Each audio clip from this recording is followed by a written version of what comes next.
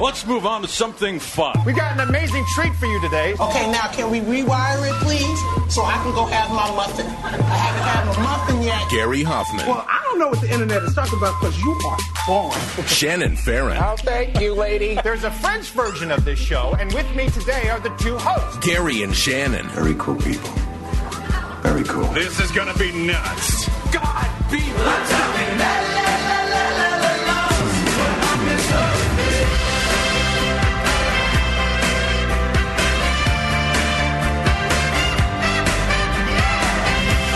What do you think this phone call is? Should I answer it? I don't usually get. I don't get phone calls like that on my cell phone. Does anybody answer the phone anymore? No, we were just talking about that off the air. You called me on Sunday. Yeah, I wasn't near my phone, so I didn't see that you had called until later. Funny that I don't remember now. When's which is happening more and more. When's the last time you think you called me on the phone? I mean, it's been several weeks, if not a couple of months. I remember when I called you on the phone the last time. It's because it's usually when I'm driving. Yeah. And, I can't text or something, and I have to impulsively impart some very important information. It was immediately after work, I think, but it was several weeks ago. Right. What about your parents? Remember, I was mortified about something, and I had to tell you about it immediately? What do you mean? Like when my parents call me? Yeah, they don't call me on my cell phone, but they'll call me on my home phone. My mom texts me more than calls me these days. Yeah. The home phone is way more old school than picking up your cell phone. Yes. But I will always pick up that phone. I don't know if it's an instinctual thing, it's a learned behavior, whatever it is. I will always pick up that phone as opposed to this phone. I was talking to Ann in sales a couple weeks ago, and she's like, I don't even know how to leave a voicemail anymore. I mean, we really have... We're out of practice. We don't talk anymore on the phone. God forbid, leave a voicemail. I'm calling you, and then I forgot what... just call me when you get when you get this, call me. I think, click. Right. Hey, there's a story we're going to do in the 1 o'clock hour, by the way, sort of along those lines.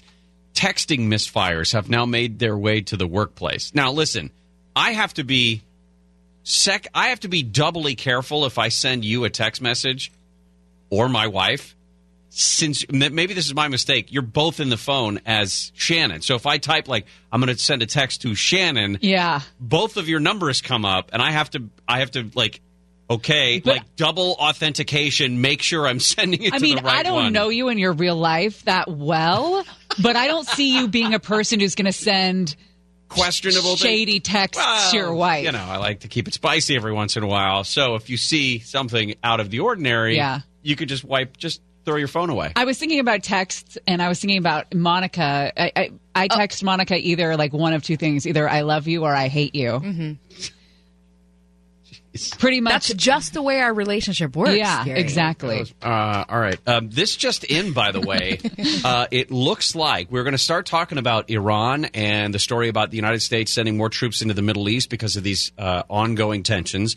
Mike Pompeo will play for you what the Secretary of State said in just a few minutes ago, but just tweeted by the president 8 minutes ago.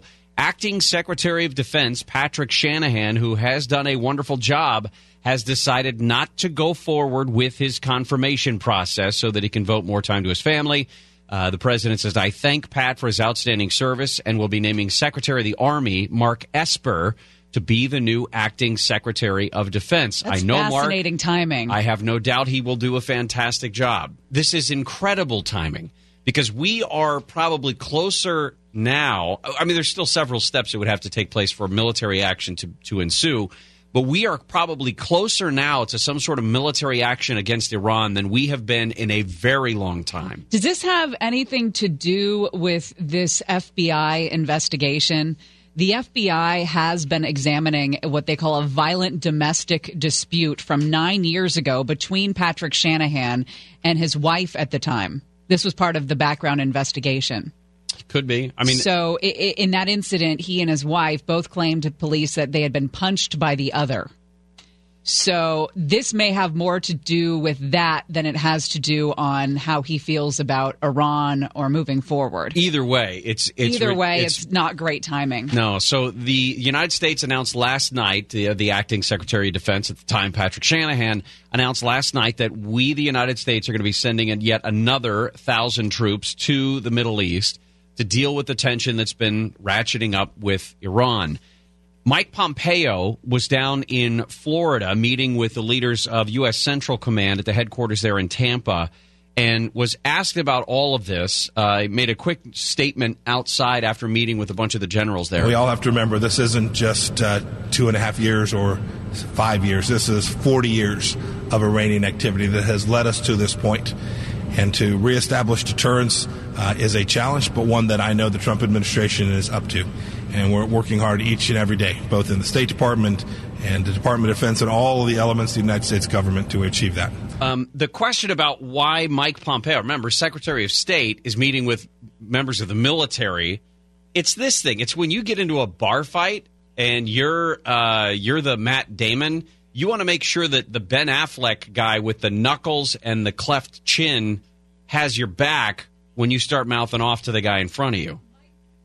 Mike Pompeo has been gunning for Iran for years. Mike Pompeo and John Bolton both are all in with any sort of aggressive action toward Iran. It's the president who's been like, let's not get into the Middle East situation. His supporters were also backing that mentality, loved that he pulled troops out of Syria.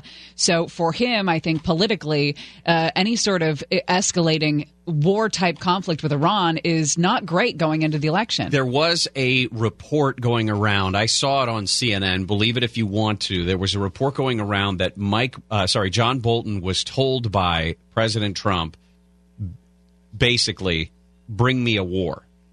Because the assumption would be that a wartime president would be less likely to lose an election. If we find ourselves in some sort of a military conflict in the next few months, it's a show of strength on behalf of the United States. It's a show of I can protect us even if the threat is outside of the United States. It brings the country together. Yeah, but if there's a belief that it's a manufactured crisis, then you have to deal with that negative aspect. That's the way everything has been. That's the way the North Korea thing was going. That's the way that what was the latest from last week. Anyway, it just seems like there's all of these dramatic issues with our non-allies. Well, the tariff with Mexico is one example of a problem that gets blown up, and then he can swoop in and save the day. Right. But so in one aspect, what I'm hearing is that the president's saying out of one side of his mouth he doesn't want a war, but on the other potentially saying that this could be good for me. Right. Who knows? I mean, I don't know. The president. Here's the thing: it would cost way too much. It's not, and the thing is to Iran, really. I mean, they'd be looking at a regime change because they're already so anemic because of the sanctions the president has put on. They're already suffering economically. So any further tension there would mean that their leader can't take care of them, and they're politically fractured enough that's going to happen. So the other end of this is that the president is headed to Florida. Tonight is his big 2020 campaign announcement in Orlando at the Amway Center. I think it's 5 o'clock our time. And I don't know if there's going to be a big deal that's made, but the president cannot ignore the microphones once he leaves the White House and goes to the helicopter to get onto the airplane. So we'll see when those comments take place. I don't know exactly what time he's scheduled to leave. But again, the big news, it looks like, is that the acting Secretary of Defense, Patrick Shanahan, has decided to withdraw his name from the confirmation process, and the new acting Secretary of Defense will be Mark Esper, currently the Secretary of the Army. Coming up next, Frankie and Lola go to the Dominican Republic and come back very ill. Fins to the left, fins to the right. Oh my God. It's a mess. Do you get that, Monica, at all? It's Jimmy Buffett humor. Yeah, she doesn't. Jimmy Buffett. You know what? Is every dad right now gets I know my humor. Hold on. Okay. Well, I didn't know. I'm from Florida. I know who Jimmy Buffett is. I just don't listen to his stuff. Got it. Minus like Margaritaville. I'll educate you. Bless your little heart. No. Gary and Shannon. Monica has the That's latest. a Southern FU.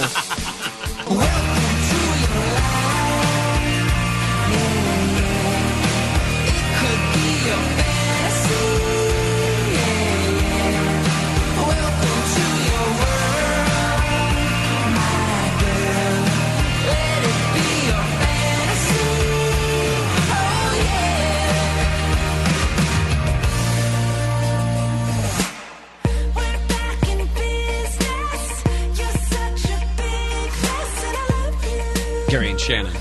We got new information about that off-duty officer who shot and killed a man at that Costco in Corona. Learning more about what that altercation before the shots were fired may have been. His lawyer, I think, also said that the officer had been knocked out. Yes. So that adds a wrinkle to it we didn't know. The president tweeted about 20 minutes ago that acting Secretary of Defense Patrick Shanahan has taken his name out of the confirmation process. No details given as to why. He did say he wanted to spend more time with his family, but everybody says that. Well, and we mentioned that the FBI has been investigating him as part of a background check and an altercation he had with his wife 9 years ago where they both claimed the other punched them. Yeah. So... we have been following this story out of the Dominican pretty regularly for the last couple of weeks, and part of the reason is the spotlight is now on people who die overseas, specifically at the Dominican under mysterious circumstances. Another person died last week while staying at a resort there in the Dominican, at least the 9th American tourist to die under mysterious circumstances. Joseph Not Allen. just to die, but to die under mysterious circumstances. 55 years old, found dead in his room Thursday at the Terra Linda Resort. He was celebrating a friend's birthday there. The night before his death, they say that he complained to friends about the heat. He went back to his room to take a shower and lie down. The maid opens the door, screams, slams the door. He's on the floor dead between his room and the bathroom. The representative for the U.S. Embassy said a toxicology test would not be conducted on this. Do you remember Layla Cox? We talked about her. She was the woman who died June 11th. She was there for her birthday. She was traveling by herself. The toxicology on that will not be conducted on the mother's body because of broken machines, if you remember that whole story. So somebody's got to figure this out. But the FBI, like we've said before, has now been involved with the reports of these deaths overseas. We've got more. We have a graduation trip to the DR for a group of teenagers from Oklahoma that took a turn when part of the group became mysteriously ill during their stay there. About 40 seniors who had just graduated from Deer Creek High School traveled there to stay at the Hard Rock Hotel and Casino. And this all-inclusive resort is the same location where 2 Americans have died and others got sick. They ate at a Japanese restaurant on the resort. At least 5 people became ill. Query from the floor. Yes, sir. Where did you go for your senior trip? Cancun. Was there a... Are you kidding me? Like No. a school-sponsored trip to Cancun? Yeah. Or was it just a bunch of group of friends? It was through a company that worked with the school, and I actually organized it, so I went totally free. My question was, who the hell sends their kid to the Dominican Republic for a senior trip? Oh, and which school organizes this trip? There were a group about 15, 20 of us that went. And then there was a group of the less dangerous crowd that went to, like, Hawaii or something. The nerds. No, I just said less dangerous. We can say the nerds. That's totally fine. That's weird to me. That you Yeah. would send, I look back and I'm like, holy hell. what were my parents thinking? I went to Disneyland. Well, you're on your way out of the house anyway. You're leaving for college in a month and a half. They're not but going I to be don't able to want- supervise you there. I don't want my late teenager to die from alcohol poisoning in the Dominican. It's just a thing I have. I don't know. I mean, other parents may be like, whatever, but well, I have every kid is different. I suppose. You know, maybe that wasn't going to be that child's first brush with alcohol. At the risk of getting in trouble with My mother. your mom, Did you? Oh, actually, partake she's in out of any town. Alcohol. She's not listening. There is an iHeartRadio app. She could listen No, anywhere. she's busy. Okay. Yeah. Did you drink when you were in Cancun? Of course. See that? I don't understand that. It's a school thing. It's 18 is the limit there, but they don't check cards or anything. Well, you would. They're all just watered down fruity drinks. Then the Jimmy Buffett fan club also got sick. Whoops. I'm going to do that. Watch this. Play. There it is. I get it. Don't worry about it. This is the one I know. I know, and that's why I picked it. You know what you should start with is, I want to say, let me see. I'm good. Half of the members of a Jimmy Buffett fan club from Oklahoma got sick back in April.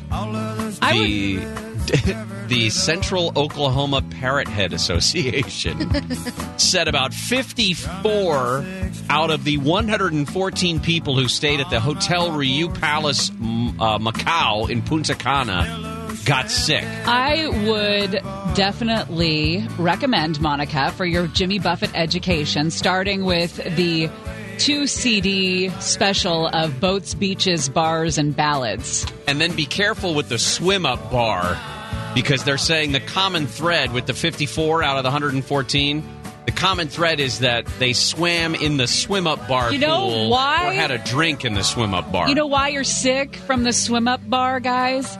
Is because people don't wash themselves and they get in the pool and then they go to the swim-up bar and they eat food. It's that... food is the Oh, problem? yeah. If because I'm drinking 6 you've got beers while sitting at the... fecal matter on your hands as you swim up there and eat your tacos. There's just no ifs, ands, or buts.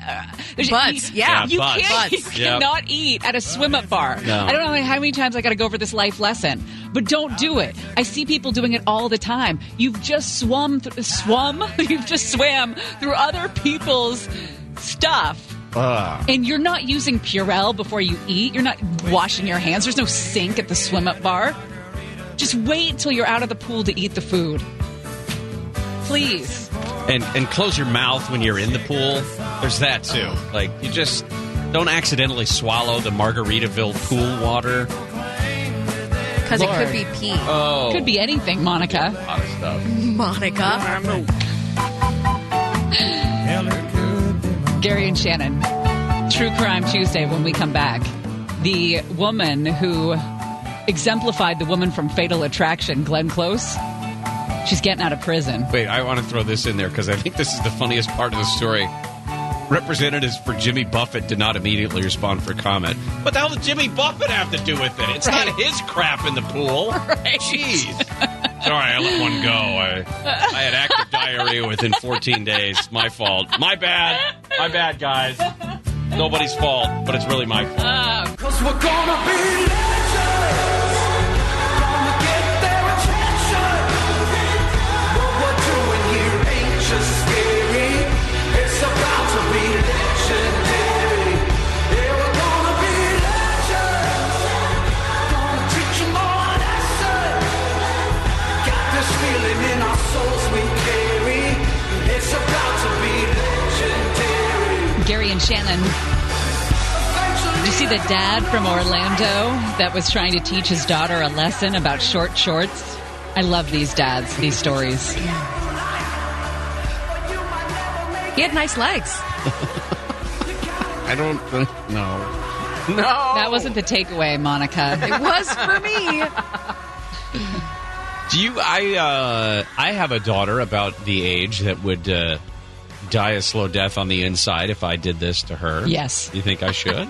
Does she wear those shorts? She has some short shorts. I've never seen her in shorts that short.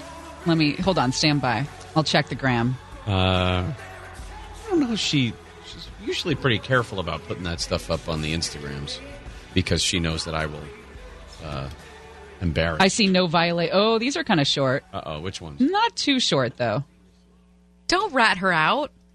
No, that's about as short as you get. I think that's fine. That's fine. Okay.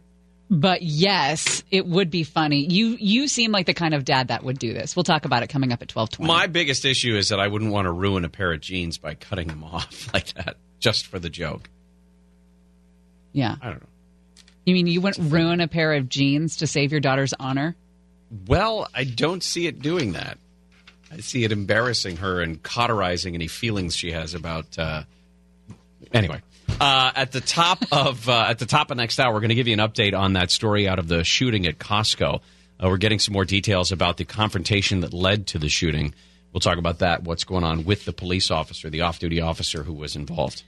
Well, the woman known as the Fatal Attraction Killer has been released from prison after 27 years. 27 years she did for the murder of her lover's wife. They called her the Fatal Attraction Killer because she just would not let the relationship go. There have been so many true crime stories done about Carolyn Warmus. You know, Oxygen, Lifetime. They've all given her the true crime treatment. She is going to be living somewhere in the state of New York. They haven't detailed exactly where it is that she will be. She killed Betty Jean Solomon back in 1989. Betty Jean Solomon was Carolyn's boyfriend's wife. She wanted to get the wife out of the picture. Yeah, she was 23 when she began this affair where she was a teacher at an elementary school and she met another teacher. He was the 5th grade teacher and they started hooking up. They were sleeping together for a year and a half and he was said to have promised her that he would leave his wife once their teenage daughter graduated high school. But that's not what happened. He tried to break it off with her, and she said something to the effect of, I don't want to live if I can't have you. And he said something to the effect of, don't be overly dramatic. Did he say these two keywords? Calm down. Probably. So she ends up killing Betty Jean Solomon, shoots her 9 times in her house. In the back and the legs after she pistol whipped her in the head. Yeah, and then Carolyn goes and meets her boyfriend at a hotel bar for some cocktails. And then they get a little dirty and nasty in the car. They have sex in the car. Yeah. Ladies, if you're having sex in the car, you're not understanding your worth. A little kinky, but I like it. Okay? Wait for the guy that takes you to a real bed. At least, yeah. At least that doesn't vibrate. Yeah. Right. It's got to be at a hotel or a motel. There should be does bedding. Not do hourly rates. There should be bedding. It should not just be a mattress. Ew. Love lessons from Shannon. Stay out of the car. Stay out of the backseat. So they meet up at the hotel bar. They get it on in the back seat of the car. Her husband actually goes and finds the body when he gets home from that romantic/sexual tryst with Carolyn. She gets away with this for more than a year because the husband finds the body. The cops are like, right, sure you found her like this. And they were trying to pin it on him, but they never charged him with it because they simply didn't have the evidence. It was only when he went to Puerto Rico with a different woman, not Carolyn, was followed there by Carolyn. She followed them to Puerto Rico because she could not let this go. Yes. What a psychopath. I killed her for you. He told them that she was stalking him and had followed him to the island uninvited. She insisted that he did invite her to be there.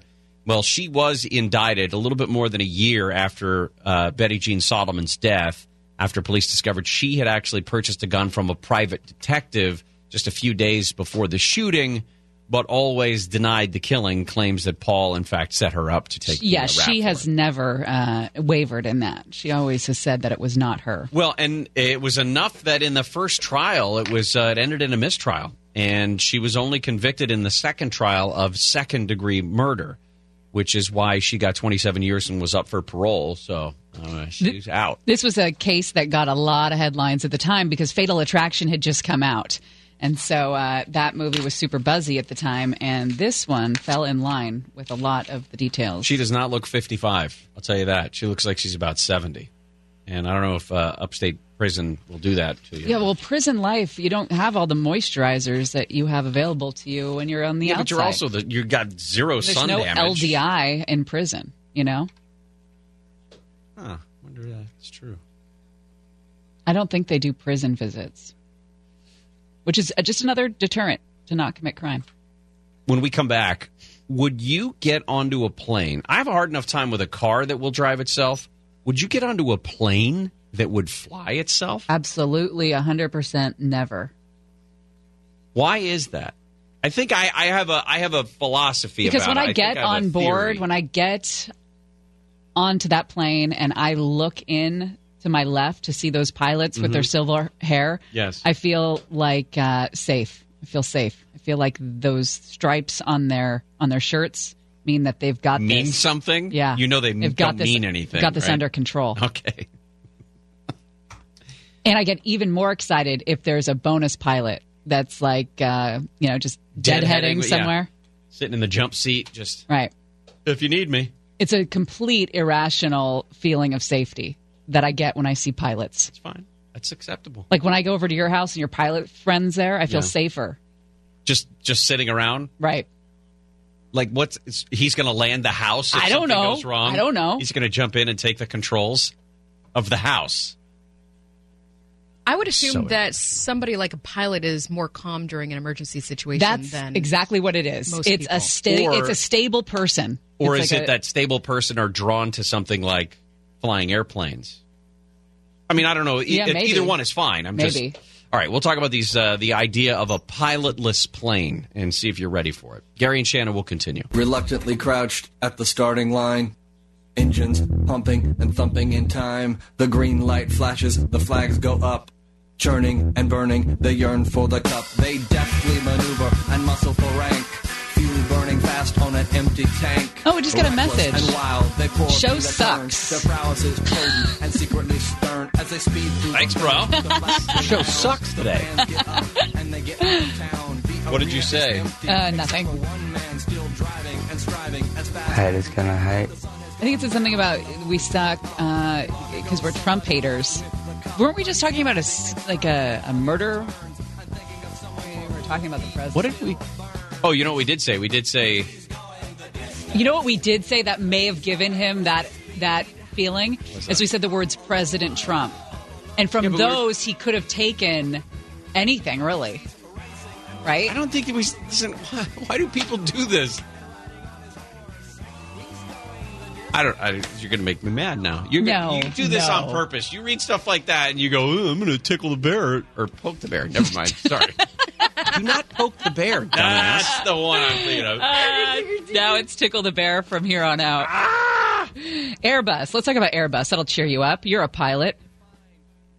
Yeah, but listen, as much as technologically as advanced as an F-16 is, that cannot, should not, will not ever fly by itself. The chief salesman for Airbus says the company already has the technology to fly passenger planes without pilots at all and is working on winning over regulators and travelers to this idea. There is the idea that computer-operated autonomous cars, trucks, buses, that sort of thing are going to be on our streets very soon is fine to me. I don't have a problem with that because I believe that the technology exists to keep them relatively safe, at least safer than human drivers. Nothing wrong with that. It's a little weird sitting in a car if you have a friend who has a Tesla, or you do, I don't care, but to sit in a car and they push the buttons and the thing goes by itself. It's weird to me, and it's just a matter of getting comfortable with it.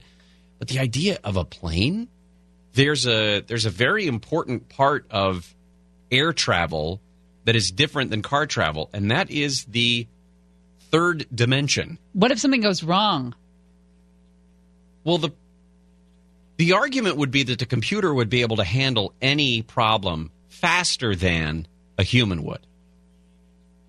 And I get that. I mean, that's why so much of our time spent in the air in a normal airplane anyway, it's all on autopilot.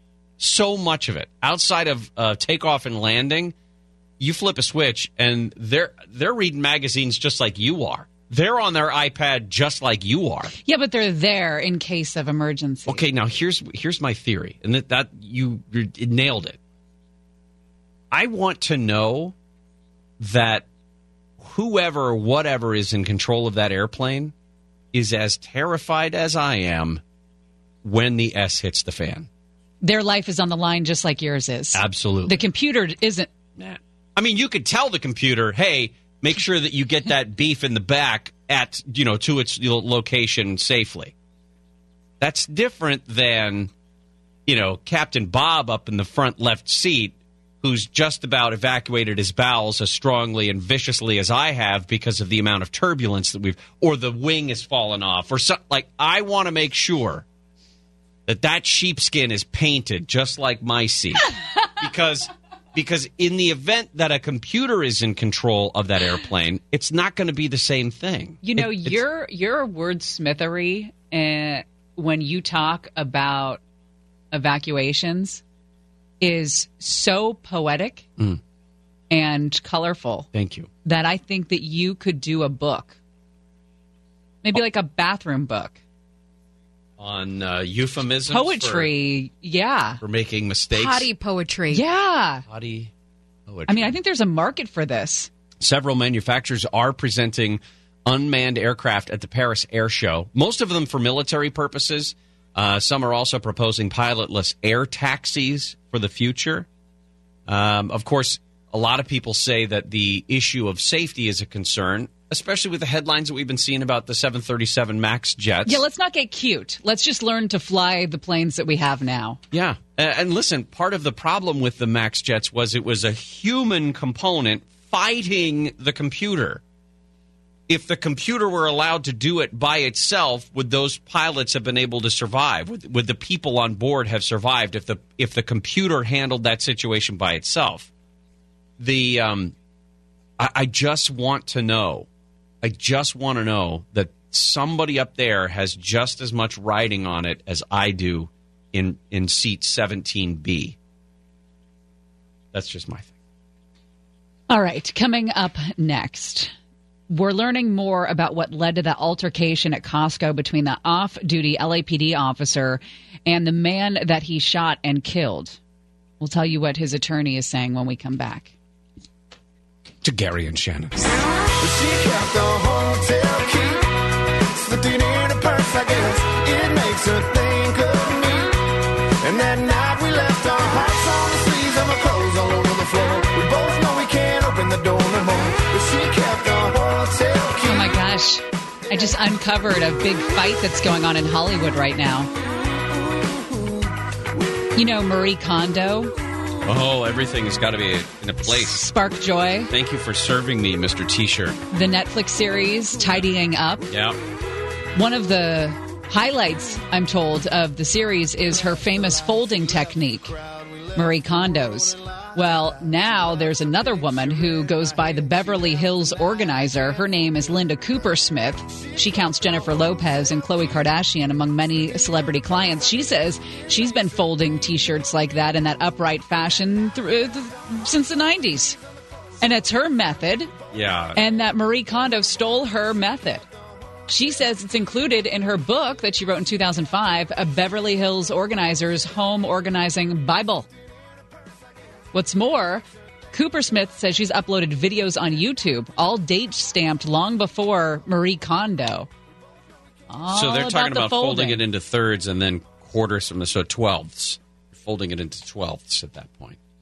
I think that's a pretty common thing. It's the way you fold a T-shirt. I mean, there's only so many. There's only so many combinations. I don't know. Blake, if how does Pam fold your T-shirts? I fold my T-shirts. Are you? No, you don't. Wait, Stop it. Wait, that's a lie. Let's pull the car over and examine this. Yep. Do you do your laundry? I do. It all goes in one big load, and I don't separate That's it whites fine. and Yeah, colors. nobody and things. does. You're a man. That's okay. But I do my own laundry, yes, once a week. You fold it into thirds, sixths. You quarters. hang them. Most of them get hung up. Like if I'm wearing like shirts that I wear to work, I hang in my closet. But like your good T-shirts, you hang T-shirts, up. I hang up. Right. Okay. Yeah. Right. My other ones, they get folded into quarters. Just the boom boom. When tuck did that you sleeve behind? When did this begin? Which part?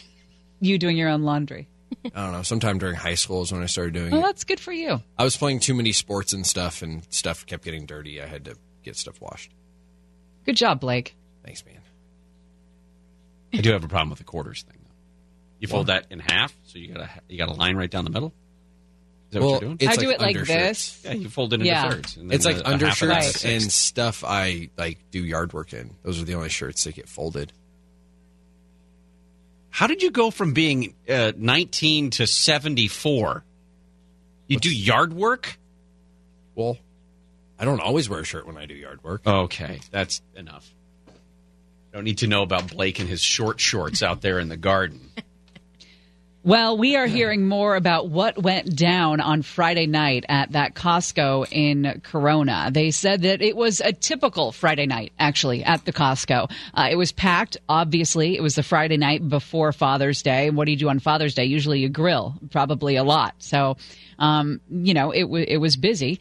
And this off-duty L.A. police officer, LAPD Southwest Division officer, his wife and their baby were among the other people in a line to taste some barbecue. So was the other guy at issue, 32-year-old Kenneth French and his parents. They were shopping for a Father's Day barbecue as well. It was in this samples line that the altercation began, according to the officer's attorney. David Winslow is his name. And he says it's still unclear what incited the dispute, but that the officer was knocked to the ground by this guy, Kenneth French. Then that's when the officer began firing his gun several times as everybody else in the vicinity took off the other way. The cousin here, was it the cousin, the guy, Rick Saray, is Kenneth French's cousin. He had posted that statement on Facebook, basically soliciting information from people who may have witnessed all of this. He's since taken that post off of Facebook, but he's still very vocal about what's been going on and has said that witnesses have contacted him and the family to tell them what they saw and that their accounts do not match those of what has been reported by the police department. Now, he says he's not going into further detail because he doesn't want to compromise the investigation. It's very smart. In the event that there was a confrontation and this officer, who at the time was just a private citizen, I mean, just sitting there with his kid, felt threatened, it's strange that he would have gone so... maybe he hits his head on the cement floor or whatever. I don't know why he would have gone unconscious, but he's feeding his son in his arms, and within seconds he's on the ground, wakes up for being unconscious, and was fighting for his life, according to the officer's attorney. I think the New York Times identified him. The LAPD has not yet identified the officer in this case, and according to the LAPD, they have not been... They have not announced exactly what sort of work status this guy's on. I know it's been reported that he's on administrative duty, that he's on a desk job now. But a police source told the Times that he was with his family, had not actually been placed on any sort of leave. And if you remember, Corona police decided not to arrest him based on the initial statements of the witnesses. There was a belief that he was acting fully within his rights at that point because he feared for his life or he feared for the life of his son that he was with. The Times spoke with a woman who lives in the Toronto area and had been friends with the French family for more than a decade. They said that the couple, mom and dad and Kenneth, moved to California from Canada a few years ago to help care for some elderly parents. And they said that, they're shocked, the whole bit, that Kenneth French was not the person to provoke anyone, which is why the situation was so difficult for her to understand. But here's the thing. I mean, if somebody is dealing with developmental issues, just because they're a gentle giant, as he has been described, doesn't mean that the behavior can swing the other way, I would assume. Yeah, and if there were descriptions of this guy as a gentle giant by his family, there have been other descriptions of this guy that were not quite as gentle. Right. Like that with just a few days before this happened, he was described literally running away from the house. This is a 32-year-old man, 200 pounds, give or take, who's, running at full speed. You don't know what that's... If you're running up against this guy and he's running straight at you and you don't know what's happening, and he doesn't know what's happening, and he's easily confused by this, depending on what's going on. I'm not trying to make excuses for the officer here in terms of what's going on, but we clearly do not know the full story. And I think the video is probably the best evidence that Corona police are going to have in determining whether or not, or I should say Riverside DA, whether or not the officer needs to be charged here. So, well, do you know a guy by the name of Max Landis? He is a screenwriter, son of director John Landis. He has a bunch of women lining up, accusing him of some misdeeds, shall we say. Sexual, physical, and emotional abuse. Yay. We'll tell you about it when we come back. Gary and Shannon will continue. Oh, Lord, I'm holding tight, but wild horses, wild horses, wild horses, run faster, run faster, run faster.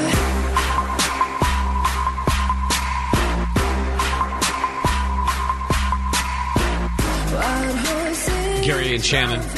Did you see all of that talk yesterday on social media about O.J. Simpson? We covered it yesterday. He's on Twitter. He made a big splash over the weekend, posting several videos saying that he's got some getting even to do.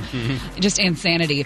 So then last night, I think it was Rick Johnson that posted, remember O.J. was pissed off because there's so many O.J. parody accounts? Yeah, and he said he was going to fight back against them. Yeah, so OJ's like DMing people that have these phony OJ accounts and threatening them. Yeah, threatening them to take down their parody accounts, and then in one case sent a guy the knife emoji. Like a bunch of them. Said, "Don't mess with me. I know how to find you." And then knife emojis.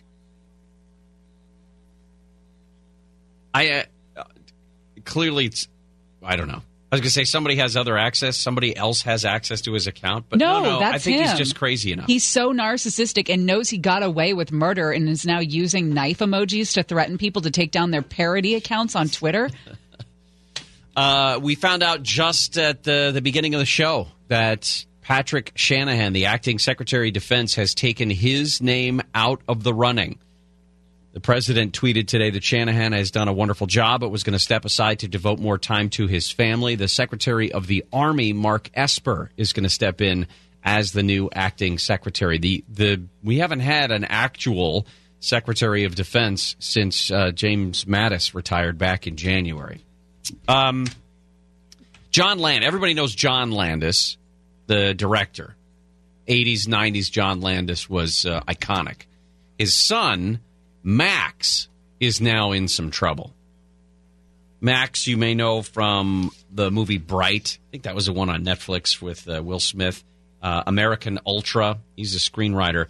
And he has been accused by 8 different women in a new piece from the Daily Beast. The stories seem to mirror each other.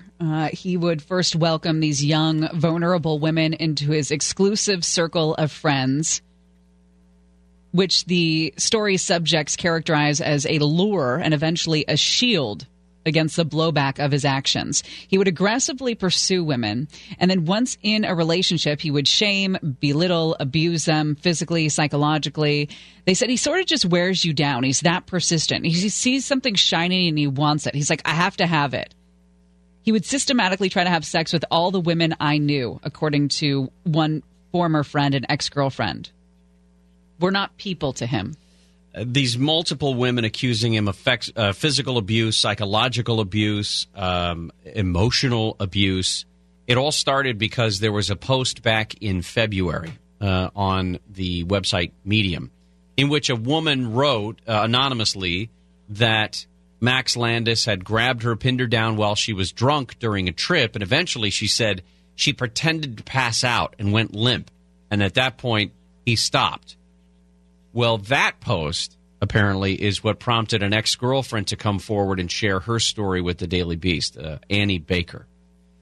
And she described in the Daily Beast an incident in which he became violent after they had had sex, where she smacks him on the butt, and he turns around, puts his hands around her throat, and reading from what she said, he got very close to my face. He said, "I will effing kill you. Do you understand what I'm saying?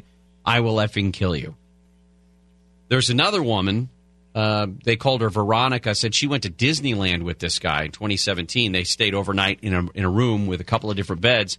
She woke up the next morning with him performing upon her, even though she had said the night before she wasn't interested in doing that again, which apparently they'd had consensual sex the night before.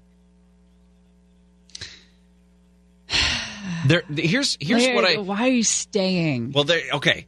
Let's clearly state... I understand. There's no victim shaming. No, I'm not victim shaming. I'm just saying it's hard for me to be... I've never been in a relationship like that. But I'm watching it actually play out on Big Little Lies. It's just helping me understand where women who are in volatile relationships like this that are violent at times, why they want to stay in it or why they can't leave, I guess is a better term to describe it. It's just hard when you've never had that mentality or been in a relationship like that, thankfully. Yeah. I consider yourself lucky, because I think a lot of people have some instance or some story about this. There was another ex-girlfriend, gave her name. Her name is Danny Manning. Not that Danny Manning. She recalled Max Landis, quote, choking me to a point where my eyes were blacking out at a party. She talked about his emotional abuse.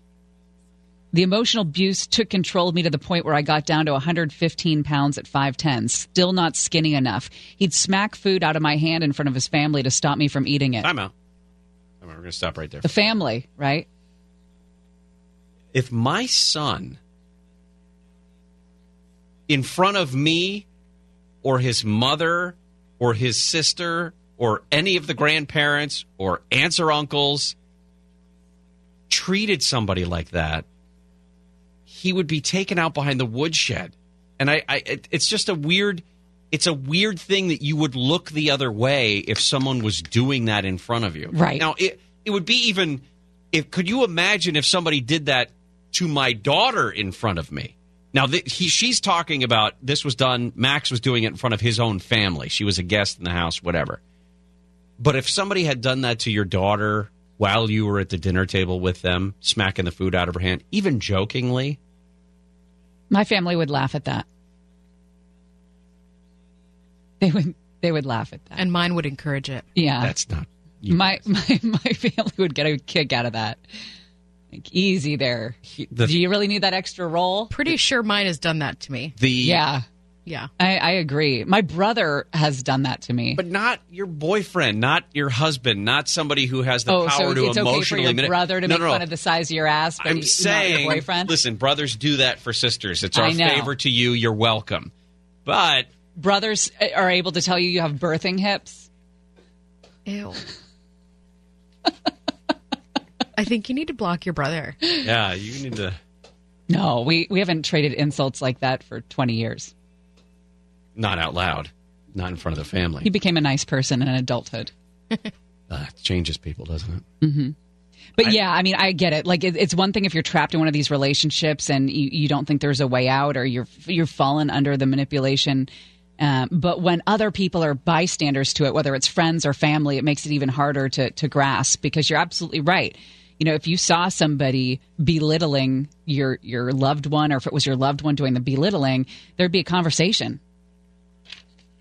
Yeah. But you know what? That's the thing, though. Guys like this, they find like the vulnerable girls, the ones that are they have like a magnetic ability to find the girls that they can pull this crap with. But is this, I shouldn't say but, is this a learned behavior? Is somebody modeling this for him? Does he see this in terms of how to manipulate people, or is it just something that's worked for him over the course of the years? Or is it, daddy's so successful, I feel like nothing, so I'm going to make somebody else feel like more than nothing? Or daddy's so successful that, I guess that mentality goes into it, and could also be part of daddy's so successful, I'm protected. I know that you wouldn't ever probably a little bit of fight both. Against me, because probably a little I bit have of both. the power to ruin whatever career you think you're going to get. Gross.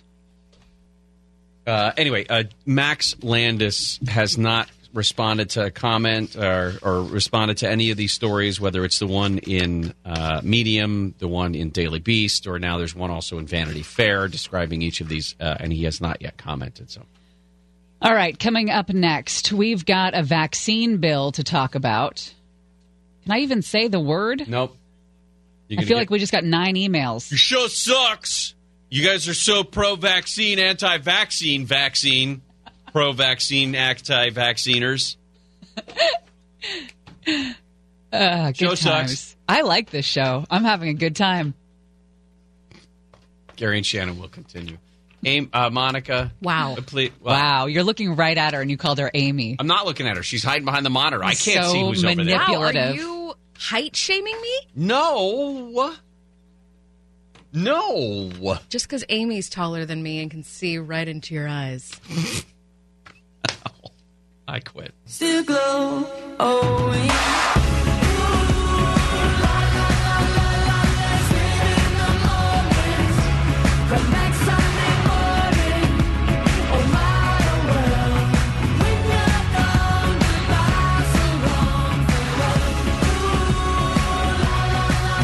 Gary and Shannon. The president is preparing to formally announce his re-election campaign. He's threatening to remove millions of people living here illegally. There's a pair of tweets that were sent out to his base, warning that the action will begin next week. U.S. officials say immigration officers were not aware that the president would publicize sensitive law enforcement plans. You know, somebody told ABC News, an official told ABC News that despite the threat in the tweet, there is no imminent threat of deportation for a lot of these people. But the president is going to be on his way to Florida. About an hour from now, the president and First Lady are expected to leave the White House to get into Marine One, head over to Joint Base Andrews to get on Air Force One, and head on down to Florida for tonight's big campaign rally, the kickoff for 2020 officially. And I do expect to see the president make some comments about this and about Iran, so we'll probably be paying attention to that when he makes his exit from the White House. Well, a California lawmaker has changed what has become a rather contentious bill that would tighten vaccine exemptions because of our national measles outbreak. Senator Dr. Richard Pan, a Democrat from Sacramento, authored Senate Bill 276, and he put some amendments in there to follow with the negotiations with the governor's office, because the governor thought that this was going to create an immunization bureaucracy that was going to interfere with the doctor-patient relationship. So as it stands now, and with these new amendments, the governor says he will support Senate Bill 276. Here's the thing. The bill is going to make it more difficult for a doctor to exempt a kid from shots by granting the State Department of Public Health the oversight authority. Originally, they were going to allow for the health department to review and potentially reject, anybody's medical exemption that had been approved by a doctor. So right now, what it's going to do is it takes a step back from that. It will allow for those reviews by the health department only at schools with immunization rates of less than 95%. So if there's a school that is particularly at risk, or a school with students who are particularly at risk, those are the ones who could have this Department of Public Health oversight. And if the doctor who grants the exemption has been granting 5 or more medical exemptions in a year. Part of the problem is that some doctors out there had been advertising on the internet and the blogs spheres. Well, that's the thing. I mean, public health advocates obviously support tougher immunization laws. 3 out of 4 Californians, according to the most recent poll, support strong requirements, but those are the quiet voices. The loud voices have been people like Robert F. Kennedy Jr., who's been fighting what he calls a draconian proposal, and he was met with Jessica Biel, the actress, when they stormed the Capitol with other parents. The anti-vaxxers much louder than the public health advocates or the 3 out of 4 Californians that support strong rules. The doctor who wrote this, again, the state senator Richard Pan happens to be a doctor. He said this bill is needed in order to target the unscrupulous physicians who have been profiting off of the granting these unneeded exemptions. So the bill is also less prescriptive on what medical conditions would actually qualify for an exemption, including consideration of family medical history. It now requires that an exemption only fall under the standard of care. There's a privacy issue here as well that does play into this, because in applying for that medical exemption, the parents and the doctors agree basically to make public a child's medical record. Public in terms of turning it over to the Department of Public Health so that they have oversight on all of this, which a lot of people are going to have problems with as well. Now, as California already has some of the strictest childhood vaccination laws in the country, the doctor can excuse a kid from some or all vaccinations if there is a medical reason to do so. But like we said, there have been some doctors who have been coming out and, shall we say, providing services for a fee and turning this into a profit-making side. I swear. Oh, my gosh. I would have never guessed that would have happened. That's what happened. I'm just looking at what we're going to be talking about next. So I guess San Francisco has successfully cleaned up all the feces off the streets? I have been in San Francisco within the last 72 hours. Is it 72 or 90? Did you see feces? Did you smell the urine? No, actually, I was close enough to the water. I didn't smell the urine. There was enough of a breeze. I didn't feel overwhelmed by human pee. But there's more trash alongside the roads in San Francisco. And listen, I'm a huge critic of the amount of crap that we have on our roadways here. This was stunning to me that there's that much trash just sitting on the side of the road. Not in a homeless encampment, not on an empty lot. On the road, you can't get a street sweeper up in that? Well, apparently that's not one of the priorities for San Francisco. They are going to go after e-cigarettes, apparently. Oh. Listen, I'm not a fan of e-cigarettes and vaping and the whole bit. It's not for me. I mean, you do you. But is this what the city should be worried about? Yes. Priorities. It's interesting what they pick and choose to be paternalistic about, isn't it? Like, there's a guy crapping in the street, and it's like, you do you. And then there's a guy that gets a vape pen, and it's like, I don't know about that for you. Let me trade your vape pen for this clean needle. Gary and Shannon will continue in a moment.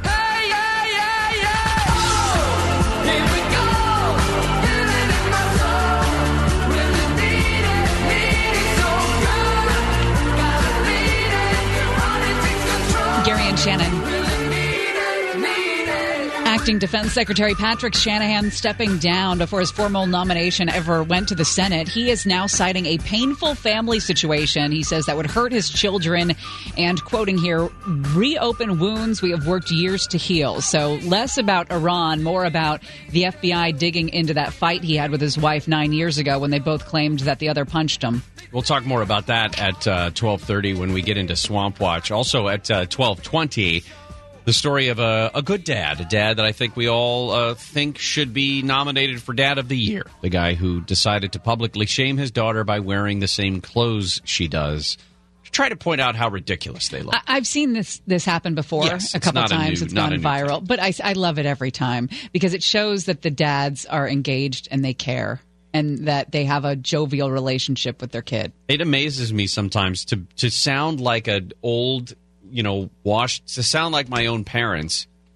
It amazes me to see, not that my parents are washed up, I should take I was going to backtrack. But I could hear my parents saying this. How's that? It amazes me to see what these young women are wearing on campus, on high school campuses. Despite recommendations and actual clothing rules that exist. Because I want to know, wait a minute. Do you not have parents? Did your parents not see you today before you left for school? Some parents don't care. Some kids change after they leave the house. There's that too. My wife has done that. She's admitted to that. She'll leave the house and then change her clothes. As a high school student, not as a current. I don't remember any time when I was going somewhere and my parents said, "What are you wearing?" No. But I also don't remember dressing like that way. Oh, what? And maybe I did. I just don't remember. San Francisco is really nailing things down lately. They do not have a homeless problem. They do not have a problem with people using their sidewalks as toilets. They do not have an issue with open hypodermic needle use. They do not have a problem with anything, actually, because now they're banning, or at least looking at banning, the sales of all electronic cigarettes to crack down on youth vaping. San Francisco supervisors, yes, considering whether to become the first city in the United States to ban all sales of electronic cigarettes. This is because they want to crack down on youth vaping. They are set today to talk about this ban on the sale and distribution of e-cigarettes until the U.S. FDA completes its review of the effects of e-cigarettes on public health, as well as banning manufacturing e-cigarettes on city property.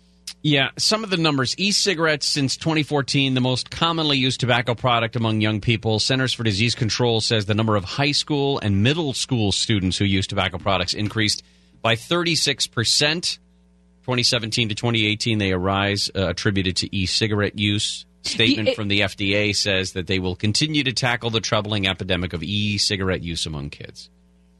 If you want to do something, I would say mobilize your lobbyists to have lawmakers go after the tobacco companies. That's how you're going to see results. That's how cigarettes were able to be stamped out, pretty much. But, the tobacco industry is very clever, and they regrouped and they came through with these vaping products. But what about for adults who are smokers? What do you do with that? They can't smoke inside the city? Well, one of the people who works for one of these e-cigarette companies says the prohibition of vapor products for all adults in San Francisco will not effectively address underage use. True story. And will leave cigarettes on shelves as the only choice for adult smokers, even though they kill 40,000 Californians every year. The American Vaping Association, man, I want to get a card for that little club, also does oppose the proposal for San Francisco, saying adult smokers deserve access to less hazardous alternatives. I'm not a fan of kids picking up cigarettes or vape pens or whatever. I hate it. It's terrible. But for San Francisco to be all high and mighty and decide that this is a problem that they're going to tackle instead of cleaning the human feces off the streets. I know that there's a figure on just how much human feces is on the streets. Stand by while I pull that up. Ooh, great. Where do you go for that? Poopnumbers.com? It's so bad that they had to hire a team of 5 people and pay them 6 figures to clean up the human feces off the streets. Wish I was a member of the fecal team. That would be a great T-shirt to get. San Francisco's fecal team. While you look that up, I'm going to question why it is that San Francisco can't pull their heads out of their asses and figure out what's going on here. The supervisors for San Francisco spending time on considering this, whether or not they're going to ban across the entire city e-cigarette sales, e-cigarette manufacture, etc., because that's what they're concerned about with kids. I agree with you. Hate it, think it's stupid, don't like walking through it.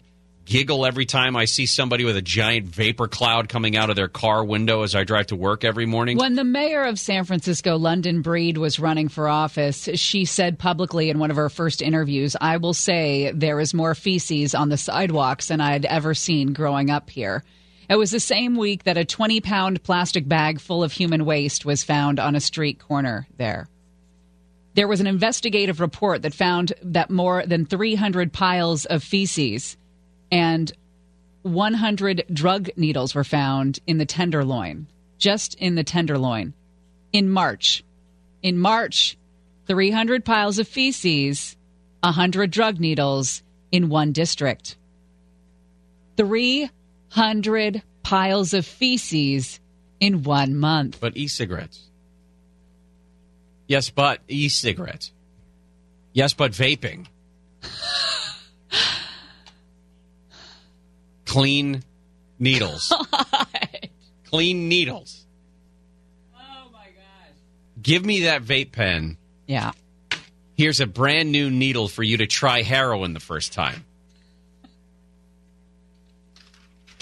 and then allow you. Oh, do you need some toilet paper to finish your job there out on the corner that you done? Give you that too. Thank you for your service. When we come back, we're going to get into all of our trending stories. What's going on? For your service. All over the internet when we come back to the Gary and Shannon Show.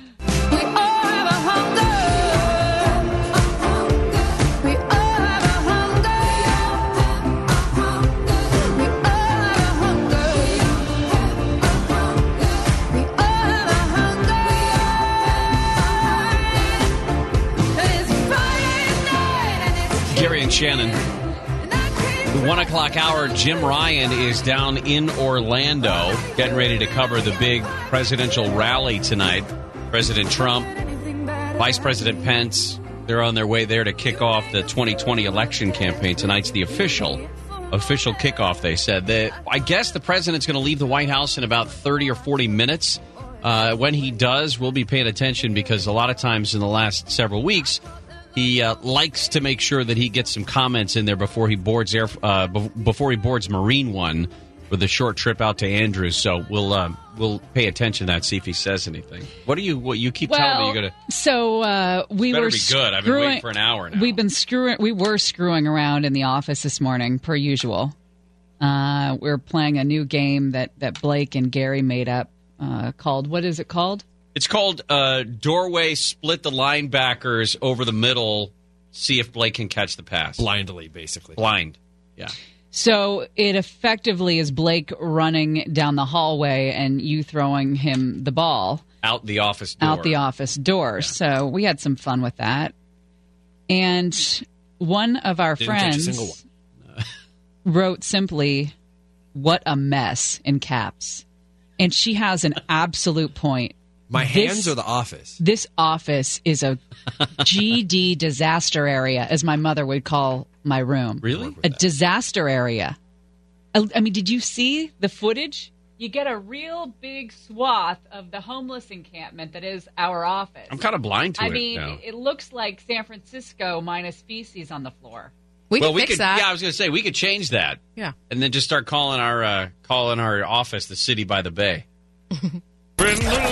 Time for What's Happening.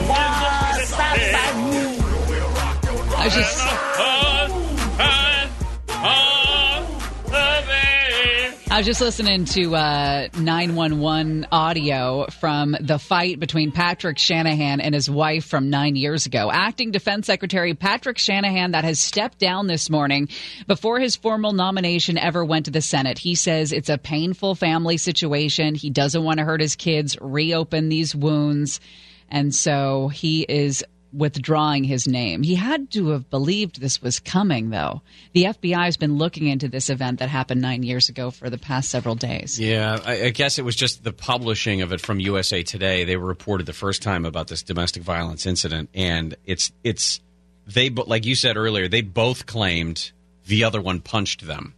Although I guess she didn't have a mark on her, which is an interesting way to claim that he was punching her. Anyway, the current Secretary of the Army is going to be the new acting Secretary of Defense, Mark Esper.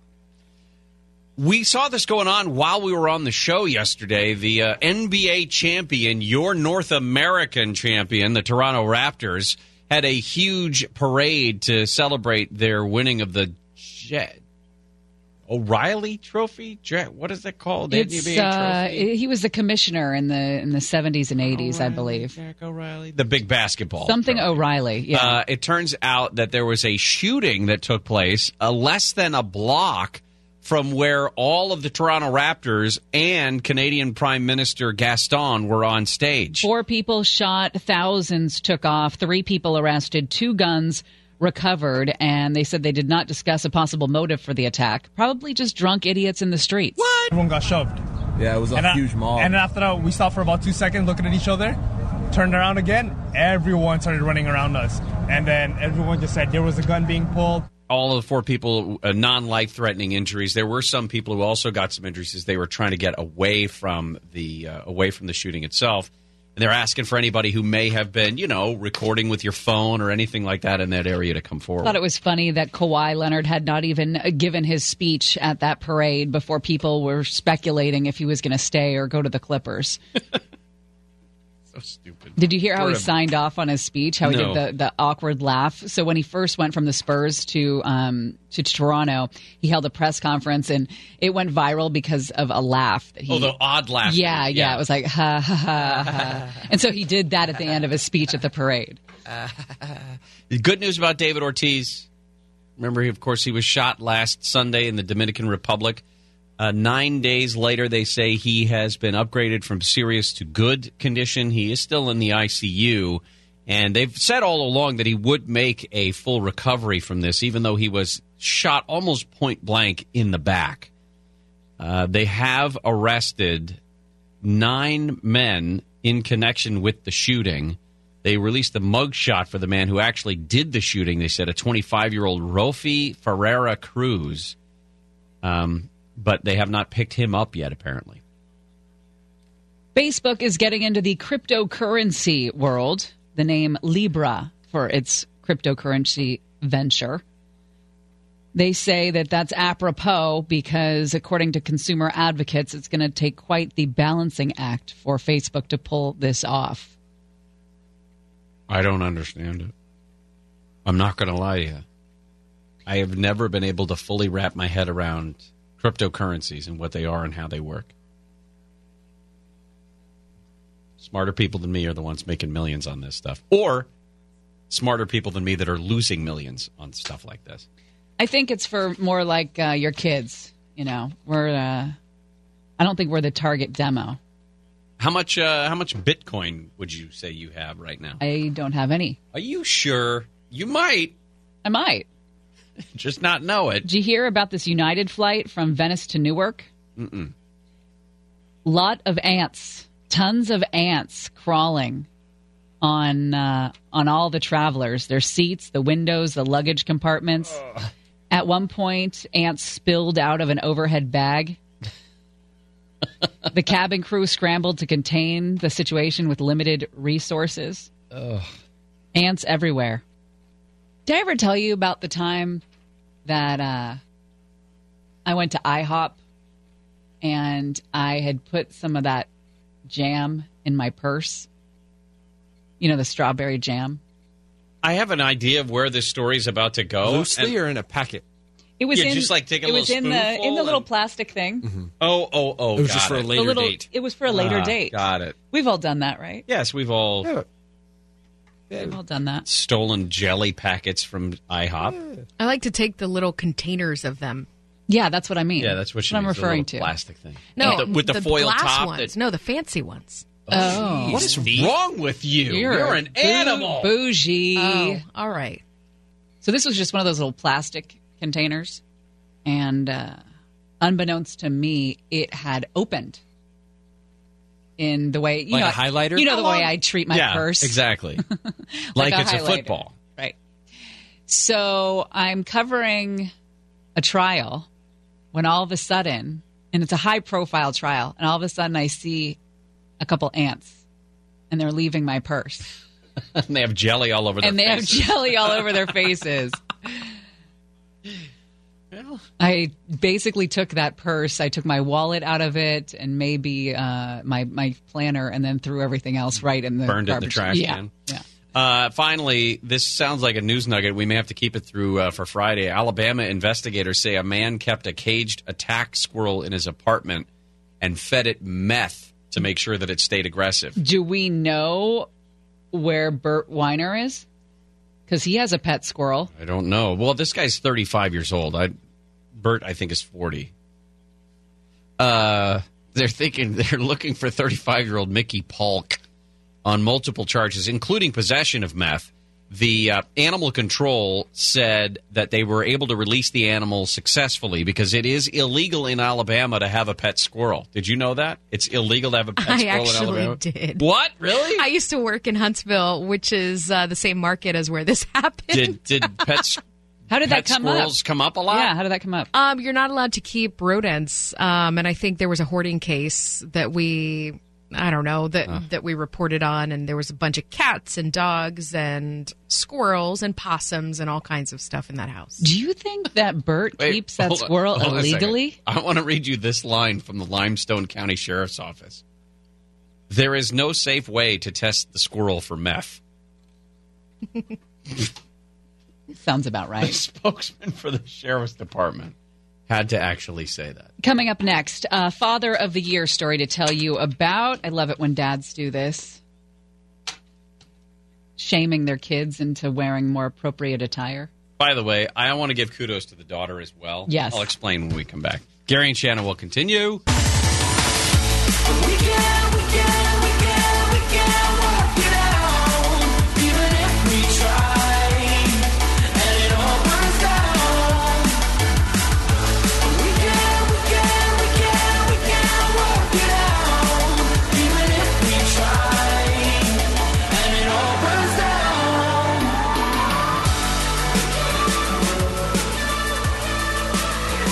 You know what, Monica? This is the second time you've commented on a man's legs.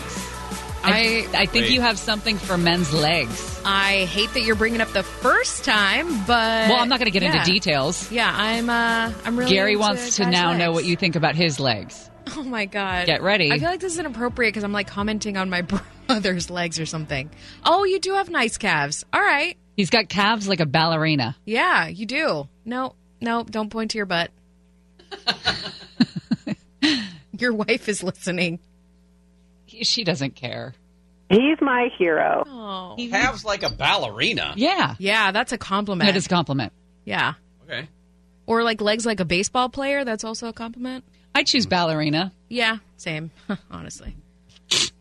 Jason Hilly is the father of two from Orlando, Florida, who we applaud this morning because he's got a 14-year-old daughter. Her name's Kendall. And he wanted to show her, in his words, a little lesson about fashion and modesty. He explained that Kendall took his debit card and she said, go buy yourself some shorts. So she gets on the computer and she does that. He was confused when Kendall tried to leave the house in her old short shorts. And he asked, why aren't you wearing your new shorts? And she said, these are my new shorts. And that's when he had the idea. He went into his room, took some old jeans, cut them. So not only did he cut them super short, he then also rolled them up super short and walked into her room, mom holding the camera behind him, walked into Kendall's room and showed her how ridiculous those short shorts looked. Yeah, exactly. Who's your shorter, babe? I can't handle y'all. Who's your shorter? Y'all are the same. I love this family. See, look, my butt cheeks hanging out down here. You see that? I'm picking her up in school with these on. These aren't even that short. No, neither are mine. And he threatened, you may have heard there, he threatened to pick her up from school wearing those shorts all the time. And he's like posing with like one leg raised on the bed, like sticking his butt out. Like Gary. Like Gary just did. Exactly. Wait a minute, but I'm not showing you all full thighs. Is this because you didn't get groped at our News and Brews on Friday? Were you expecting a little bit of attention and it didn't happen? Is what? What do you mean? You standing up to show Monica your disrobed leg and then pointing My to your... disrobed leg? Monica. Honestly, I think the answer is that Gary wears short shorts to the next News and Brews. Don't do that to everybody else. I've done that. You have? Well, not at a News and Brews, but I've done questionable clothing choices for events that are considered work events. Really? Like the halter dress that you wore to Conway's birthday? Yes. And the pink mesh top the black mesh top with the pink hot shorts. I saw a picture of you from that event, and it stayed with me. Is that the poster-sized picture you have of me in your basement? No. Oh. It's those dad bod man nipples. That's what gets you. It's not just the nipples. It's the full, breast. It's a full picture. Yeah. Someone just offered me leg pictures on Facebook. Well, it seems to be your thing. Some women are Yeah. into I'm a leg and butt girl. beards. Mm-hmm. And- Oh, well, I'm into that too. Wow, you are I'm into a lot of opening things, yourself Shannon. up to Coming up next, quite a range of images. that we'll have got clean it up a little flood bit into your inbox. and head into Swamp Watch. Could be worse. Leg pics aren't that bad. Yeah. She added a couple of other parts in there as well. So she may be busy for the next few minutes, if you know what I'm saying. Swamp Watch when we come Reading back. the news. I don't know. Sure, that's what they call it. Reading the news. Gary and Shannon. Monica. It's in quotes. Get up off your knees, girl. Stand face to face with your God. Find out what you are. Gary and Shannon. We've mentioned the president going to make his way to Florida in a little while. A few minutes from now, he's expected to come out of the White House, get onto Marine One, and make that short trip over to Andrews. If he makes any comments to the reporters that are usually out there, we'll make sure that we bring them to you. One of the things that he was tweeting about was a threat last night to remove millions of people, to deport millions of people living in the United States. He is warning that that the action would begin next week. Some immigration officers said they were not aware that the president would publicize anything like that, and that they said that there is no actual action imminent. So we'll see if that comes up at all today in either his comments before he leaves or in that big campaign rally in Orlando. Drain the swamp. We're going to drain the swamp of Washington. We're going to have fun doing it. We're all doing it together.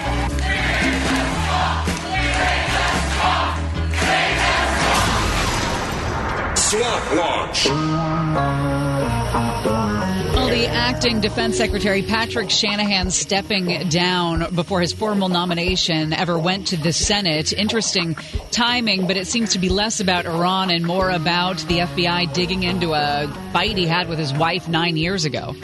Bryan Suits, host of Dark Secret Place, is joining us to talk a little bit more about this. Let me ask you first, Bryan, does it matter to the rank and file who is the Secretary of Defense? You mean of the military? If it's positive, you don't think about it. If it's negative, if it's a weasel, then it kind of does. But overall, unless they show up at your fob and hand out coins, it doesn't affect you. The check's clear and all that. This guy, Patrick Shanahan, looks like he got out of this because the FBI was because the USA Today was publicizing information about the FBI's background investigation, maybe some domestic violence involved. Would that have scuttled his confirmation? It would have, because nobody wants to scratch the surface of it. In 2010, back in Seattle, his wife, Kimberly, punched the crap out of him. When he walked away from a fight, he went to bed, and she punched the crap out of him. There's a 911 call. She wound up being charged. He's covered in blood. She doesn't have a scratch on her. She wound up being charged. He dropped the charges, and because it's Seattle, she got full custody of the kids when they filed, and she moved to Florida. A year later, in 2011, his oldest son claimed he was defending himself, but he beat the crap out of his mom because he said she was harassing him. And so this is what he said was, I don't want my son dragged through this. I don't want this, brought up. But when you see this in shorthand, that, afraid of DV charges, he wasn't charged. His crazy wife was charged.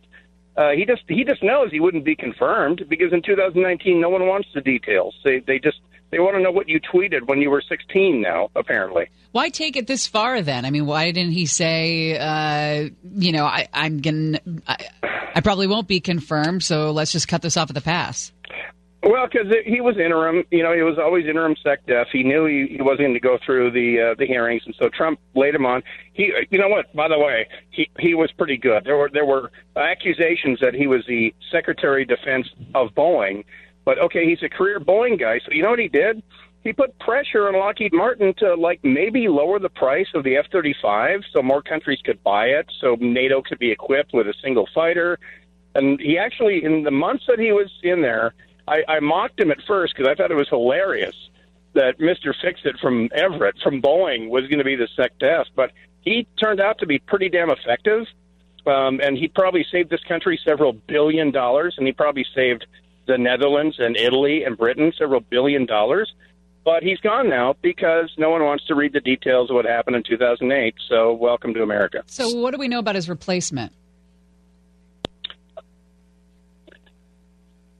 Oh, what I'm hearing is Bryan Suits is going to be the replacement? No. Oh, no? That's what I heard. No, I'll be honest with you. I haven't seen the name. I was busy changing the activation word Mark for my ALEXA. Mark Esper, Secretary of the Army. Of the Army. Oh, that's right. Yeah. Yeah, he's been effective. He's, they're career administrators. I think Esper is a government guy, not a private sector guy. I'm not. Don't quote me on that.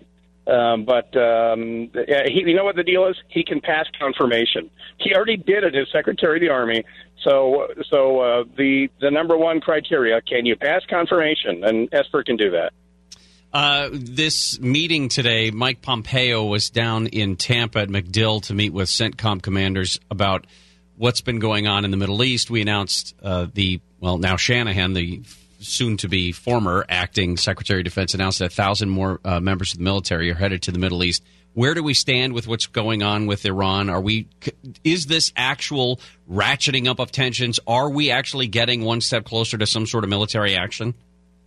No, and part of the deal is Iran is not run by President Rouhani. It's run by the SCIRI, the Supreme Council of the Islamic Revolution of Iran, and the other horn of the two horned beast that runs Iran is the Revolutionary Guard. And so what clearly has happened is someone has sat down with Trump and said, listen, the more you rattle your sword, the more you're empowering the bad guys.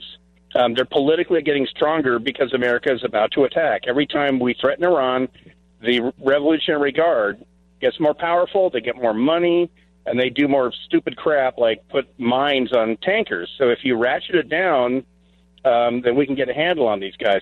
I think it's baked into the cake.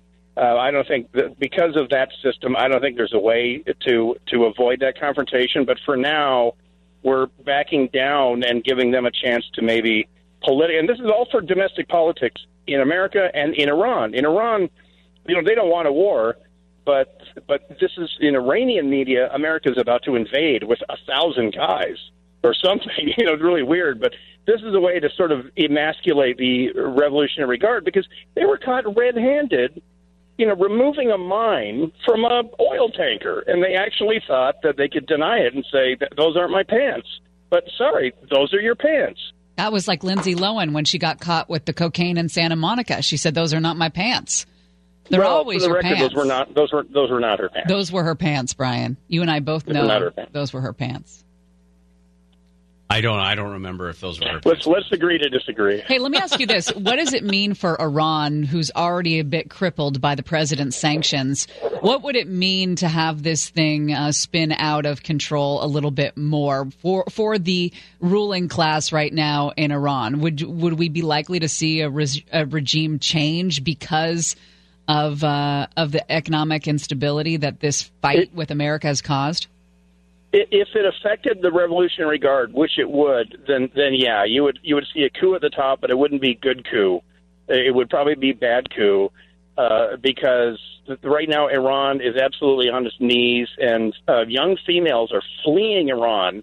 Instead of getting married and having babies, they're fleeing Iran, and they're bussing your table at the Hard Rock Cafe in Dubai.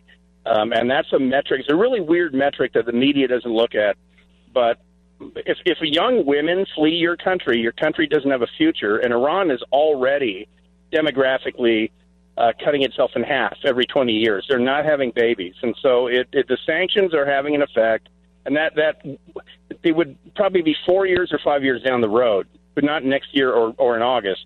But they're having an effect, and it means that Iranians are making plans to not live there because they might starve. So, All right, Brian, thank you. Hey, if you're going to change your ALEXA's activation word to anything, do what I did. My activation word is, because I know my daughter would never, ever say this, my activation word is now, Dad, I'm cleaning my room. And then she's going to wake up and, okay, got it. I didn't know you could no do more that. K-pop. Bryan, host of Bryan Suits, host of Dark Secret Place. You can follow him on Twitter at Dark Secret Place.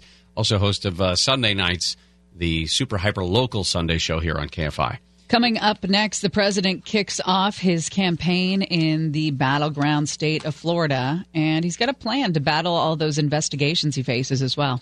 Gary and Shannon will continue with Swamp Watch.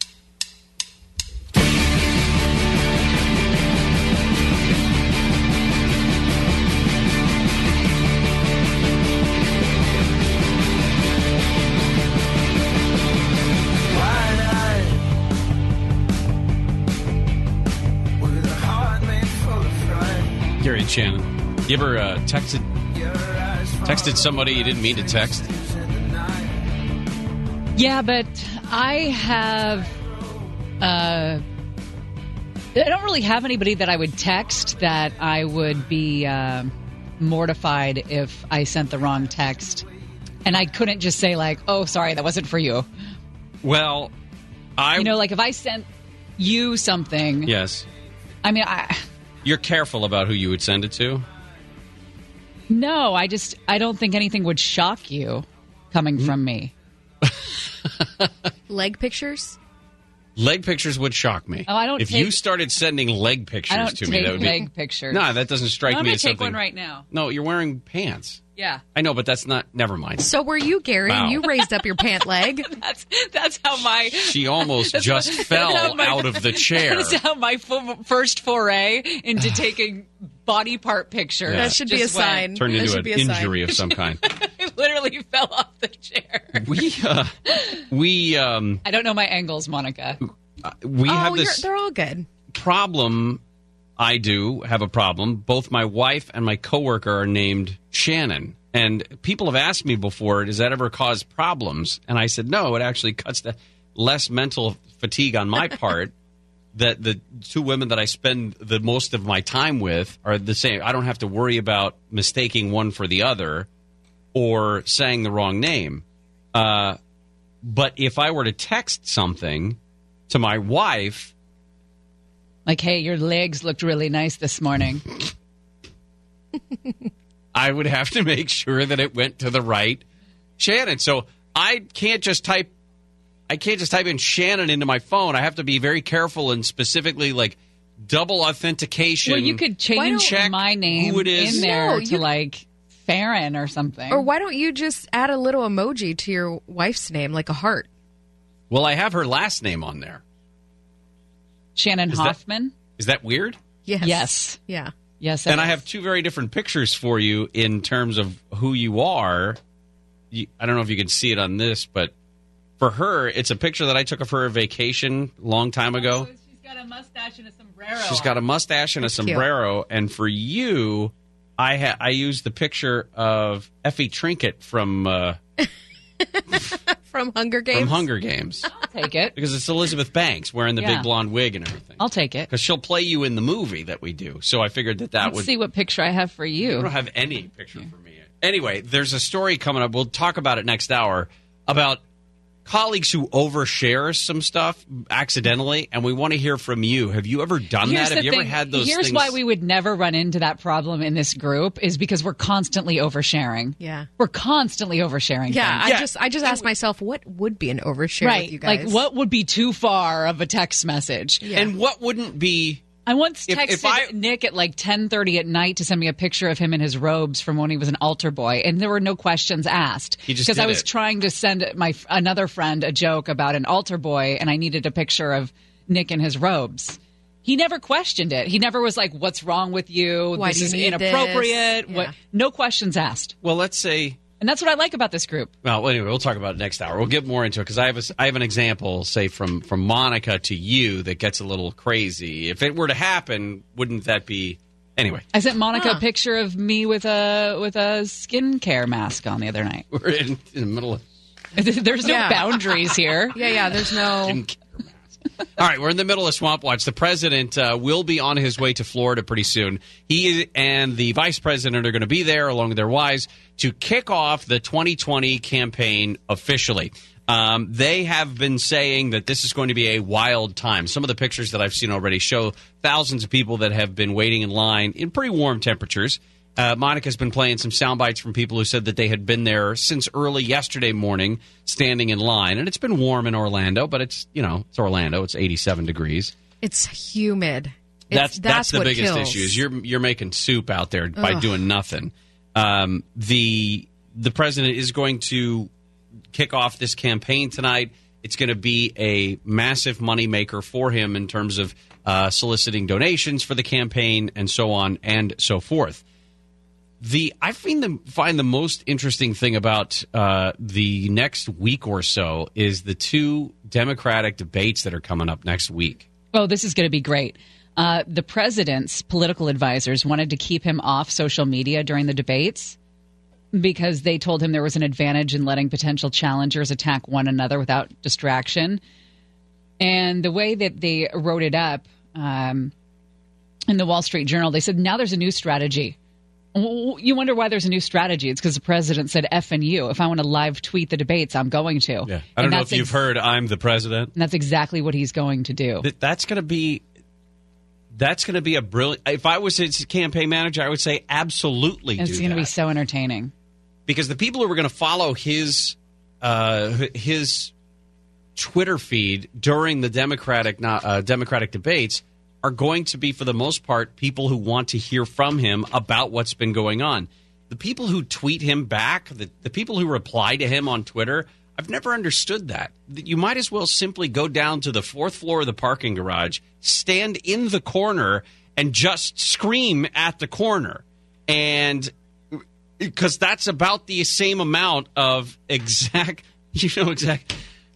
the same amount of effectiveness is to go into the corner of the parking garage, fourth floor and below. People are just hoping that he will take the bait and right back to them. That's all it is. I don't get it. All right, coming up next, in real workplaces where there are boundaries and text messaging, how that can become a difficult relationship. We're going to start with a quick update on what's going on in Orlando. Jim Ryan's going to join us to talk about that big campaign rally and how it's shaping up today. We'll do all of that. And Tasty Tuesday coming up in the next hour. How are we going to do it all in 1 hour? We're going to do it, all right? Put our heads down. Get serious about this. Do you turn it up? Do you sing along every time you hear that song? Like we did then, like we did when. Do you close your eyes? Does it make you laugh? Do the memories take you back to 6 packs in a Chevy Cheyenne? Way back when I was Jack, when you were dying. Gary and Shannon on this Tuesday. It's June 18th. Big night tonight for the president on his way to Orlando. He is going to take part in a big campaign kickoff tonight in Orlando, Florida, at the Amway Center. There are already a few people in the building. They expect, I think, 20,000. They're going to get the full arena there. It looks like. He's got a few things hanging over him today. The president does, in terms of topics that may be discussed, including the fact that the former, now or soon to be former, acting Secretary of Defense Patrick Shanahan has withdrawn his name from nomination. He did say a few minutes ago that he did not ask Shanahan to withdraw his name.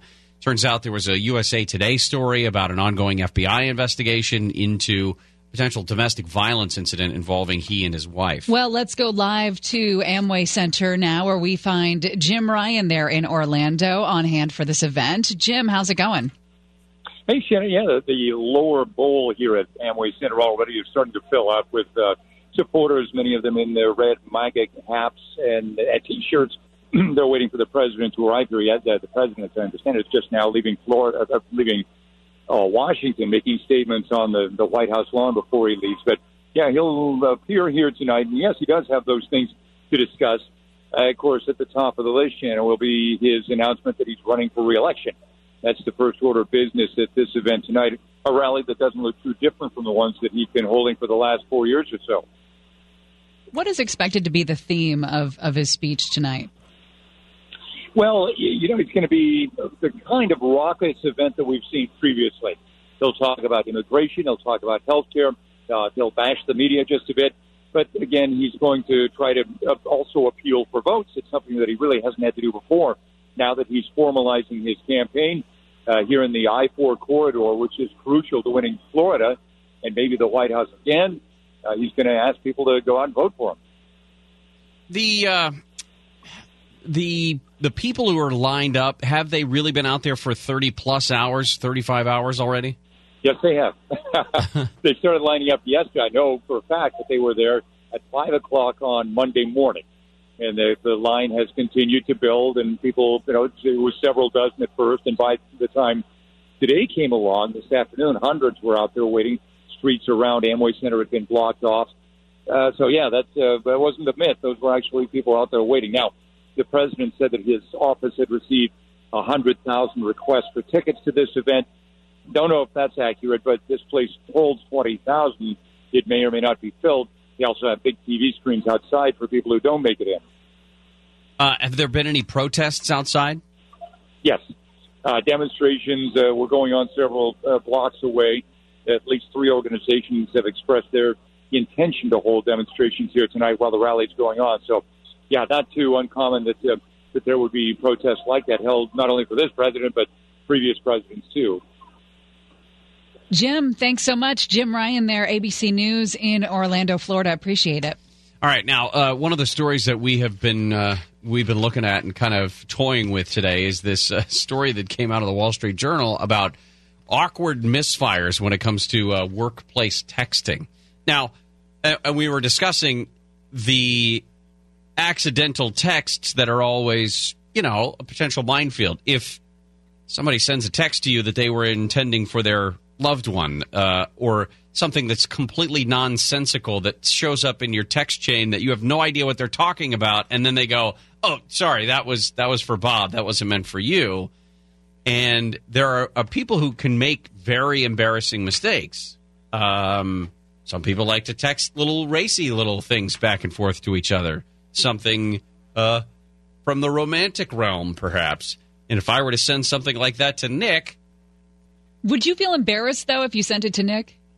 I don't think I would feel that. How deep in the romantic realm have I gotten? I feel like I have no shame in this group when it comes to, I could send something so silly or whatever that it would just be like, oh, sorry. You would think nothing You would of hope I would think it was silly.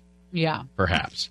But if you're working on some sort of romantic poetry or something for your husband and... What if you sext one of us by mistake? That's exactly what I'm getting at. Thank you. Okay. Romantic poetry. Well, you know what I mean. I don't know. You'd be embarrassed. Or I would embarrass you until you're embarrassed. I just feel like it's a safe space in this group. Where you wouldn't hold it over my head right? I would absolutely hold it over your head. Yeah. Yeah. Probably it hold certainly depends on what it says. Hold that for ransom if I had to. Yeah. Or if you're texting pictures. That's the thing.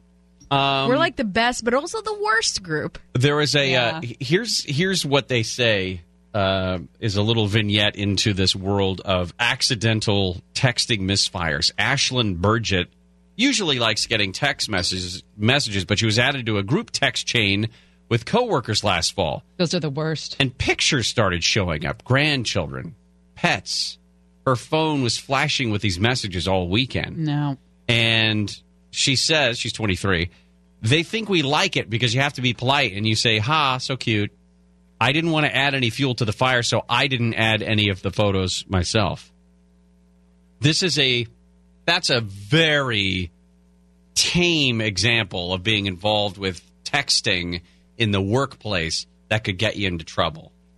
And we wanted to ask, has there ever been a situation where you have done that, where you have texted something that you shouldn't have to a colleague or somebody that you, once you sent it, you immediately had to say, sorry, that's not for you. That was for my significant other. Jen texted us. She said, I texted the wrong person, and the text was about them. It was my boss. Yeah. Mortifying. Well, that's, that's the why you don't text about your boss. The equivalent of that 15 years ago was I sent the email about my boss to my boss as opposed to my coworkers to complain.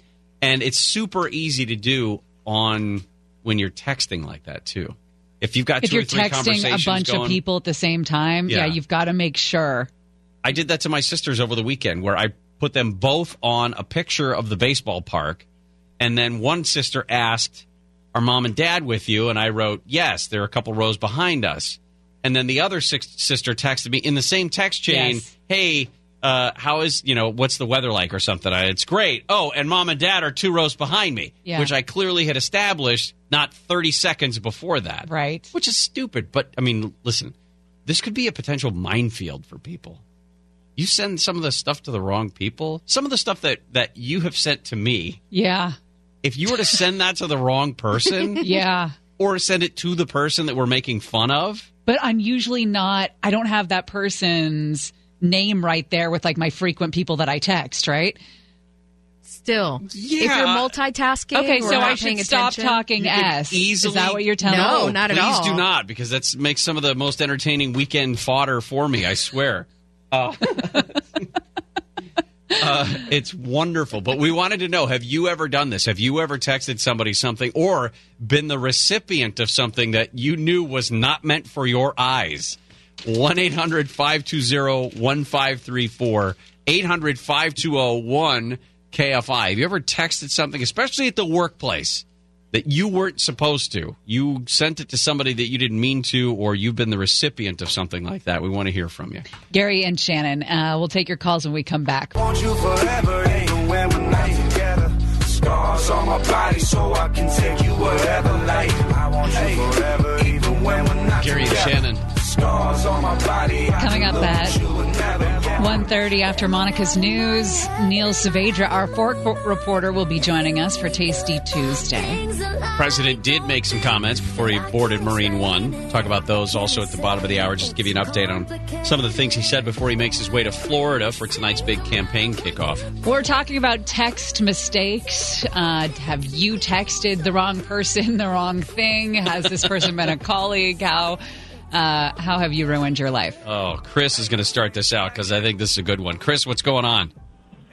Hey, so about a year ago, I accidentally texted my boss, meaning to text my wife, and basically said, you're an amazing woman. I love you so much. I can't stop thinking about you.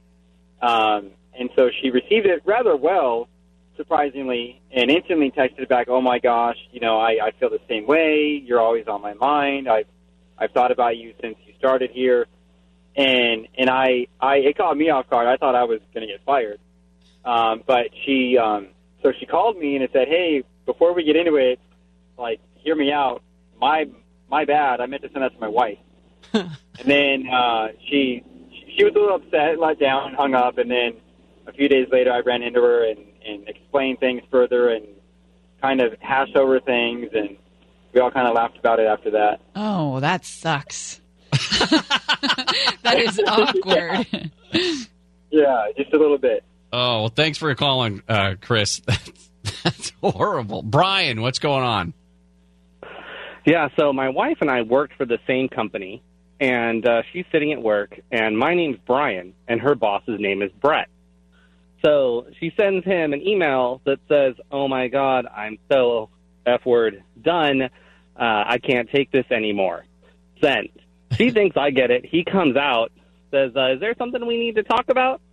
Pulls her into his office and talks to her and shows her the email, and she's mortified because, she didn't send it to me. She sent it to him, and we work for the same company. Thankfully, he took it pretty graciously. We laughed about it a few times, but, it was an entertaining situation. That's fantastic. This is a good one as well. Robert, what happened at your office? Well, it's a pretty big company, and we had knew that one of our administrators had been having an affair with another administrator for a couple of years. So one day, circulating in the office about a picture that was sent to the other administrators through our Outlook. And the girl that was having an affair with this gentleman sent a picture of her private to all the administrators. Oh, no. And his wife, and the guy's wife also works for the company. Oh, no. So, yeah, since then she's been demoted, but we don't know what's happened between the married couple and the guy that was involved. Uh-oh. Robert, thanks for calling. That's privates for everyone. Joe is in Santa Monica. What's going on, Joe? Joe? Yeah, Joe, what's up? No way. This is what happened to me. When the last person you text, it sometimes just comes up automatically. Yes. I thought I was texting my wife, but actually I was texting one of my buddies, and it was I was in a bad situation with the wife, and I was doing this big apologetic. I went on like 2 paragraphs, which I never do, and it was like some sappy, like turning your man card kind of stuff, and it was all to him, and he went along with it, pretending like he was my wife, and I got more stuff out of me, and it was and by the time I figured out it was him, it was too late. Oh. He still clowns me to this day. I would that's too. awesome. That's Me great. too. Joe, thanks for that. We appreciate it. Josh is calling. Hey, Josh, you're going to wrap this up for us. Hey, so I was having a text message thread with another family from another state over their graduation. And I actually informed them that I wasn't the person they were trying to get in contact with. Lo and behold, a couple months later, they actually sent me a message of their newborn child. And I had to let them know. I'm like, hey, I'm not part of your family, but doesn't the baby look small? And I haven't got a message since. Well, that's one way to get out of the text chain. Whoa, what happened to that baby? Yeah, Did you guys that's drop it on its face? That's Nick, horrible. What is Nick the one that got stuck on some family's text chain too? Yeah. Or was it my brother? It was Nick. Was it Nick? Okay. Yeah. Those are great. If you happen to be listening on podcasts, we'd love to hear these as well. You can send them to us via email or social media. And You know we'll what go through text chain I'd love to get out of is the essential oils text chain. How about this one? One more, just real quick. Austin is calling in. Hey, Austin. Hey, guys. Side note, I was at News and Brews last week. Awesome. Thanks for coming. We appreciate it. So I'm a sales guy, and I design buildings for a living, and I was working on a project with a customer worth a few $100,000, and this project was moving along, and all of a sudden I started getting texts from this guy, and he was asking me to go in the jacuzzi with him. A multiple of texts. So I would play along, and finally I asked him, do you have the right guy? And he said, sorry, wrong person. But to this day, I see him all the time, and I bring it up, and we laugh about it. So did he ever make it into the hot tub with the rightful person? I hope he did, because cocktails were involved, and, I don't know. That they were. I felt like I could have jumped onto that one and made many jokes, but decided not to. Not much. Not much. Austin, thanks, by the way. When we come back, Neil Saavedra, host of the Fork Report, is going to join us right here on the Gary and Shannon Show. Yeah, it's a blind kind of torture. You've played the mother and wife, but what do you really dream of at night?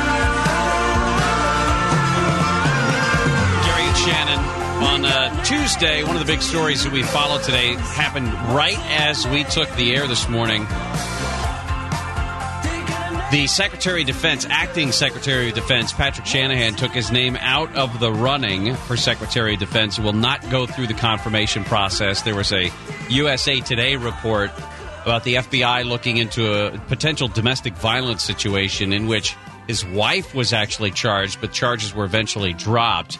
It looks like the Secretary of the Army, Esper, is going to be the new acting Secretary of Defense. The president, on his way to this big campaign rally, kickoff rally down in Florida, made some comments just as he left the White House about Patrick Shanahan. I didn't ask him to withdraw, but he walked in this morning. He said it's going to be a rough time for him because of obviously what happened. But I did not ask him to withdraw. He presented me with a letter this morning. That was his decision. There you go. So that rally, again, starts at about 5 o'clock our time. Thousands of people there at that Amway Center in Orlando. Hey, Nick. Yeah, Shannon? What do you get when you spill soup on a comic book? I don't know what. Superman.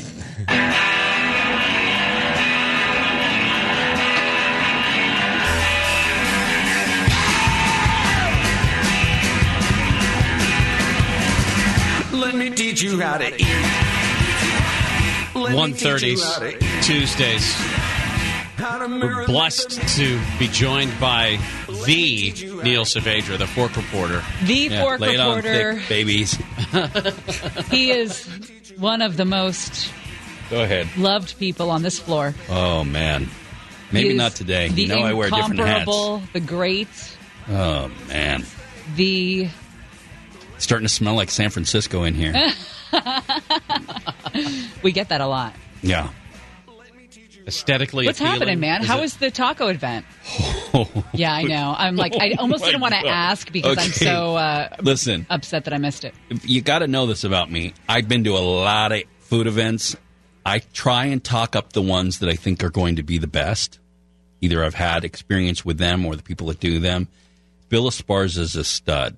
I mean, anybody who comes into town that you would think, I'm trying to think of like some big TV guy, if they want to know about Mexican food anywhere, they want to know about Latin food, the history, any of that, they call him. They say, hey, can I just eat with you? Like, people ask that about him all the time. Let's go eat.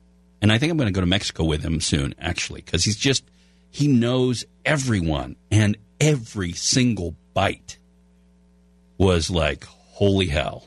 I've either never had that before, or that is something that I've had a million times and I've never had it executed that well. Wow. How many tacos would you say you went through this weekend? Not nearly as many as you think. I mean, it really, I because I've had them on the show for the past month almost. We've been having chefs on.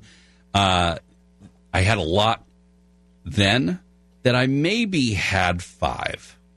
Well, that's not. Yeah, that's only 5 more than I had. That doesn't seem like so. It's not considering there was 50 vendors, and this was not one of those events that was like, hey, let's go to 3 or 4 of the lines, and this will be great. This was one of those events that people wanted to literally go to every booth.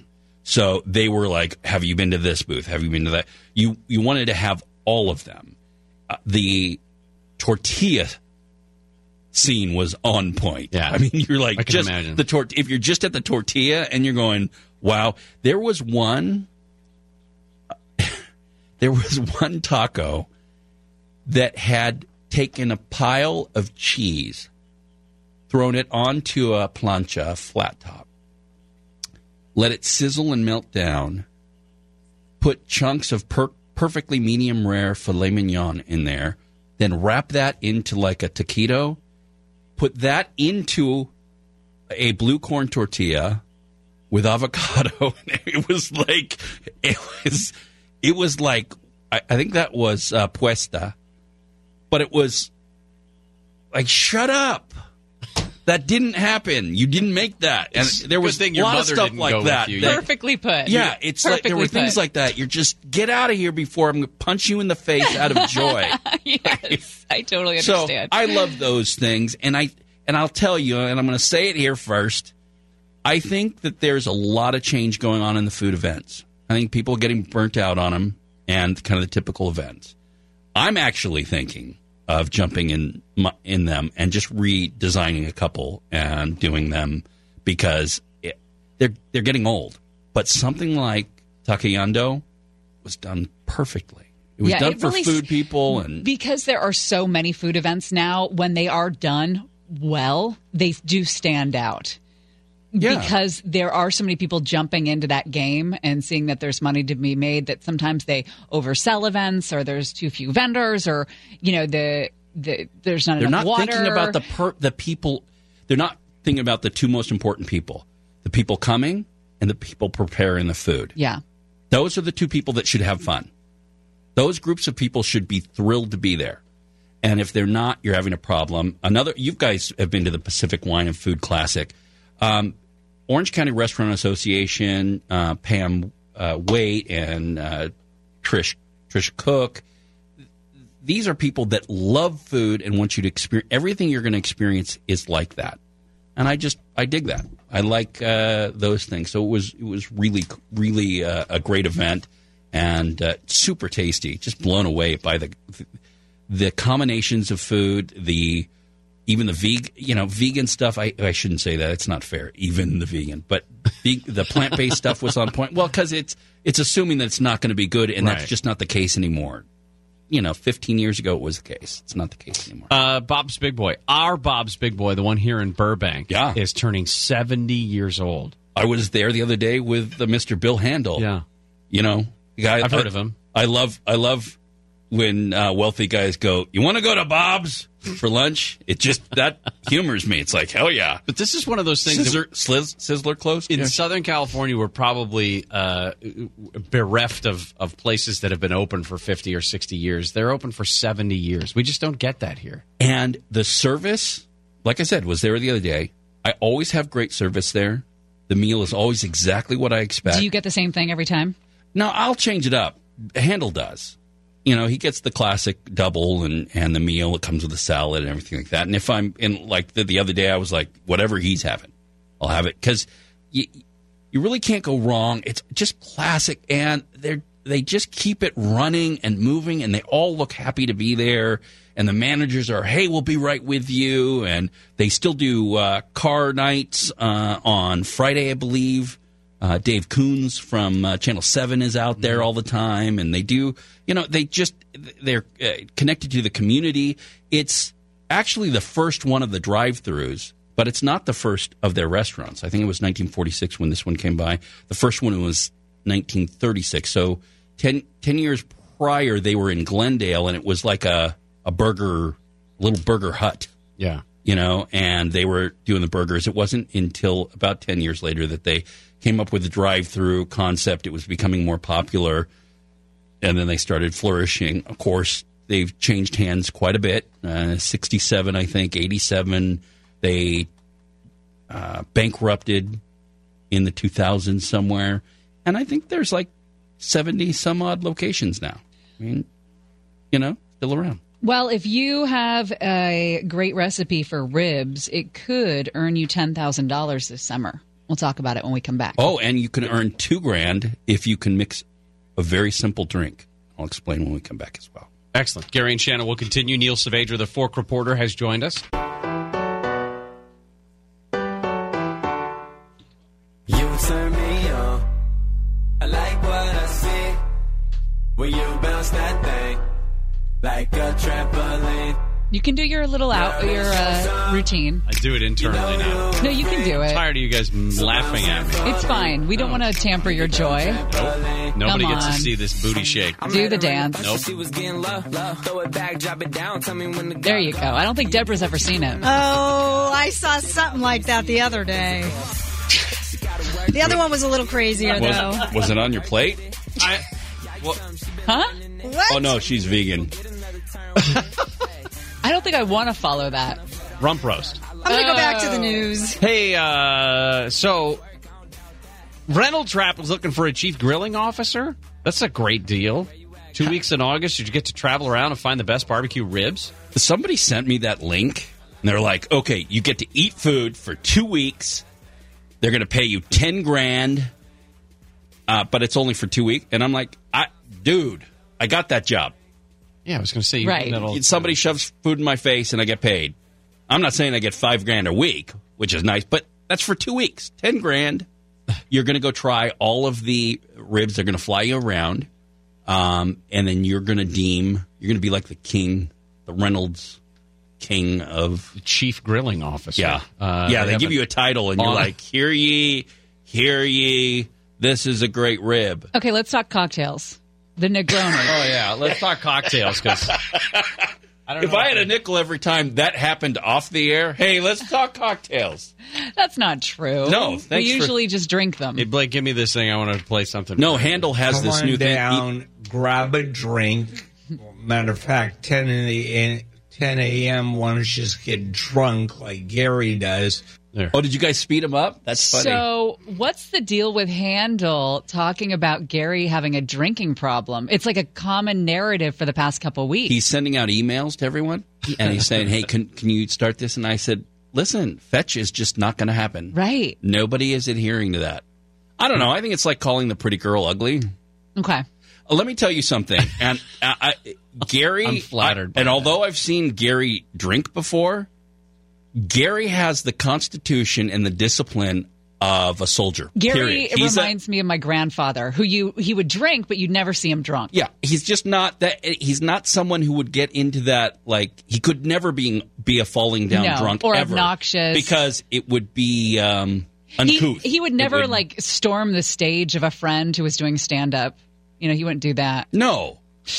No, that is not out of the realm of possibility. He would never be over at one of his colleagues' house and get into the spice drawer and take out the poultry seasoning and start doing a striptease with it. Wow, I thought you'd think, oh, Russia and I are allies, and then all of a sudden it's like, what? We're selling missiles to whom? Yeah. Okay, well, in his defense, no. those things are done because stories. It's comedy. Right. They're cute That's stories. funny. They're funny. Exactly. He will do anything for the joke. It's not like I opened the spice drawer and then barfed in it. Right. But I've also seen him go, I can't eat that. Why? Sure you can. You just pick it up and you put it in your... No. Chew it a little No, bit. because then I'll just eat a bunch of it, and then what? And I got to run tonight. 10 a.m. want to just get drunk like Gary does.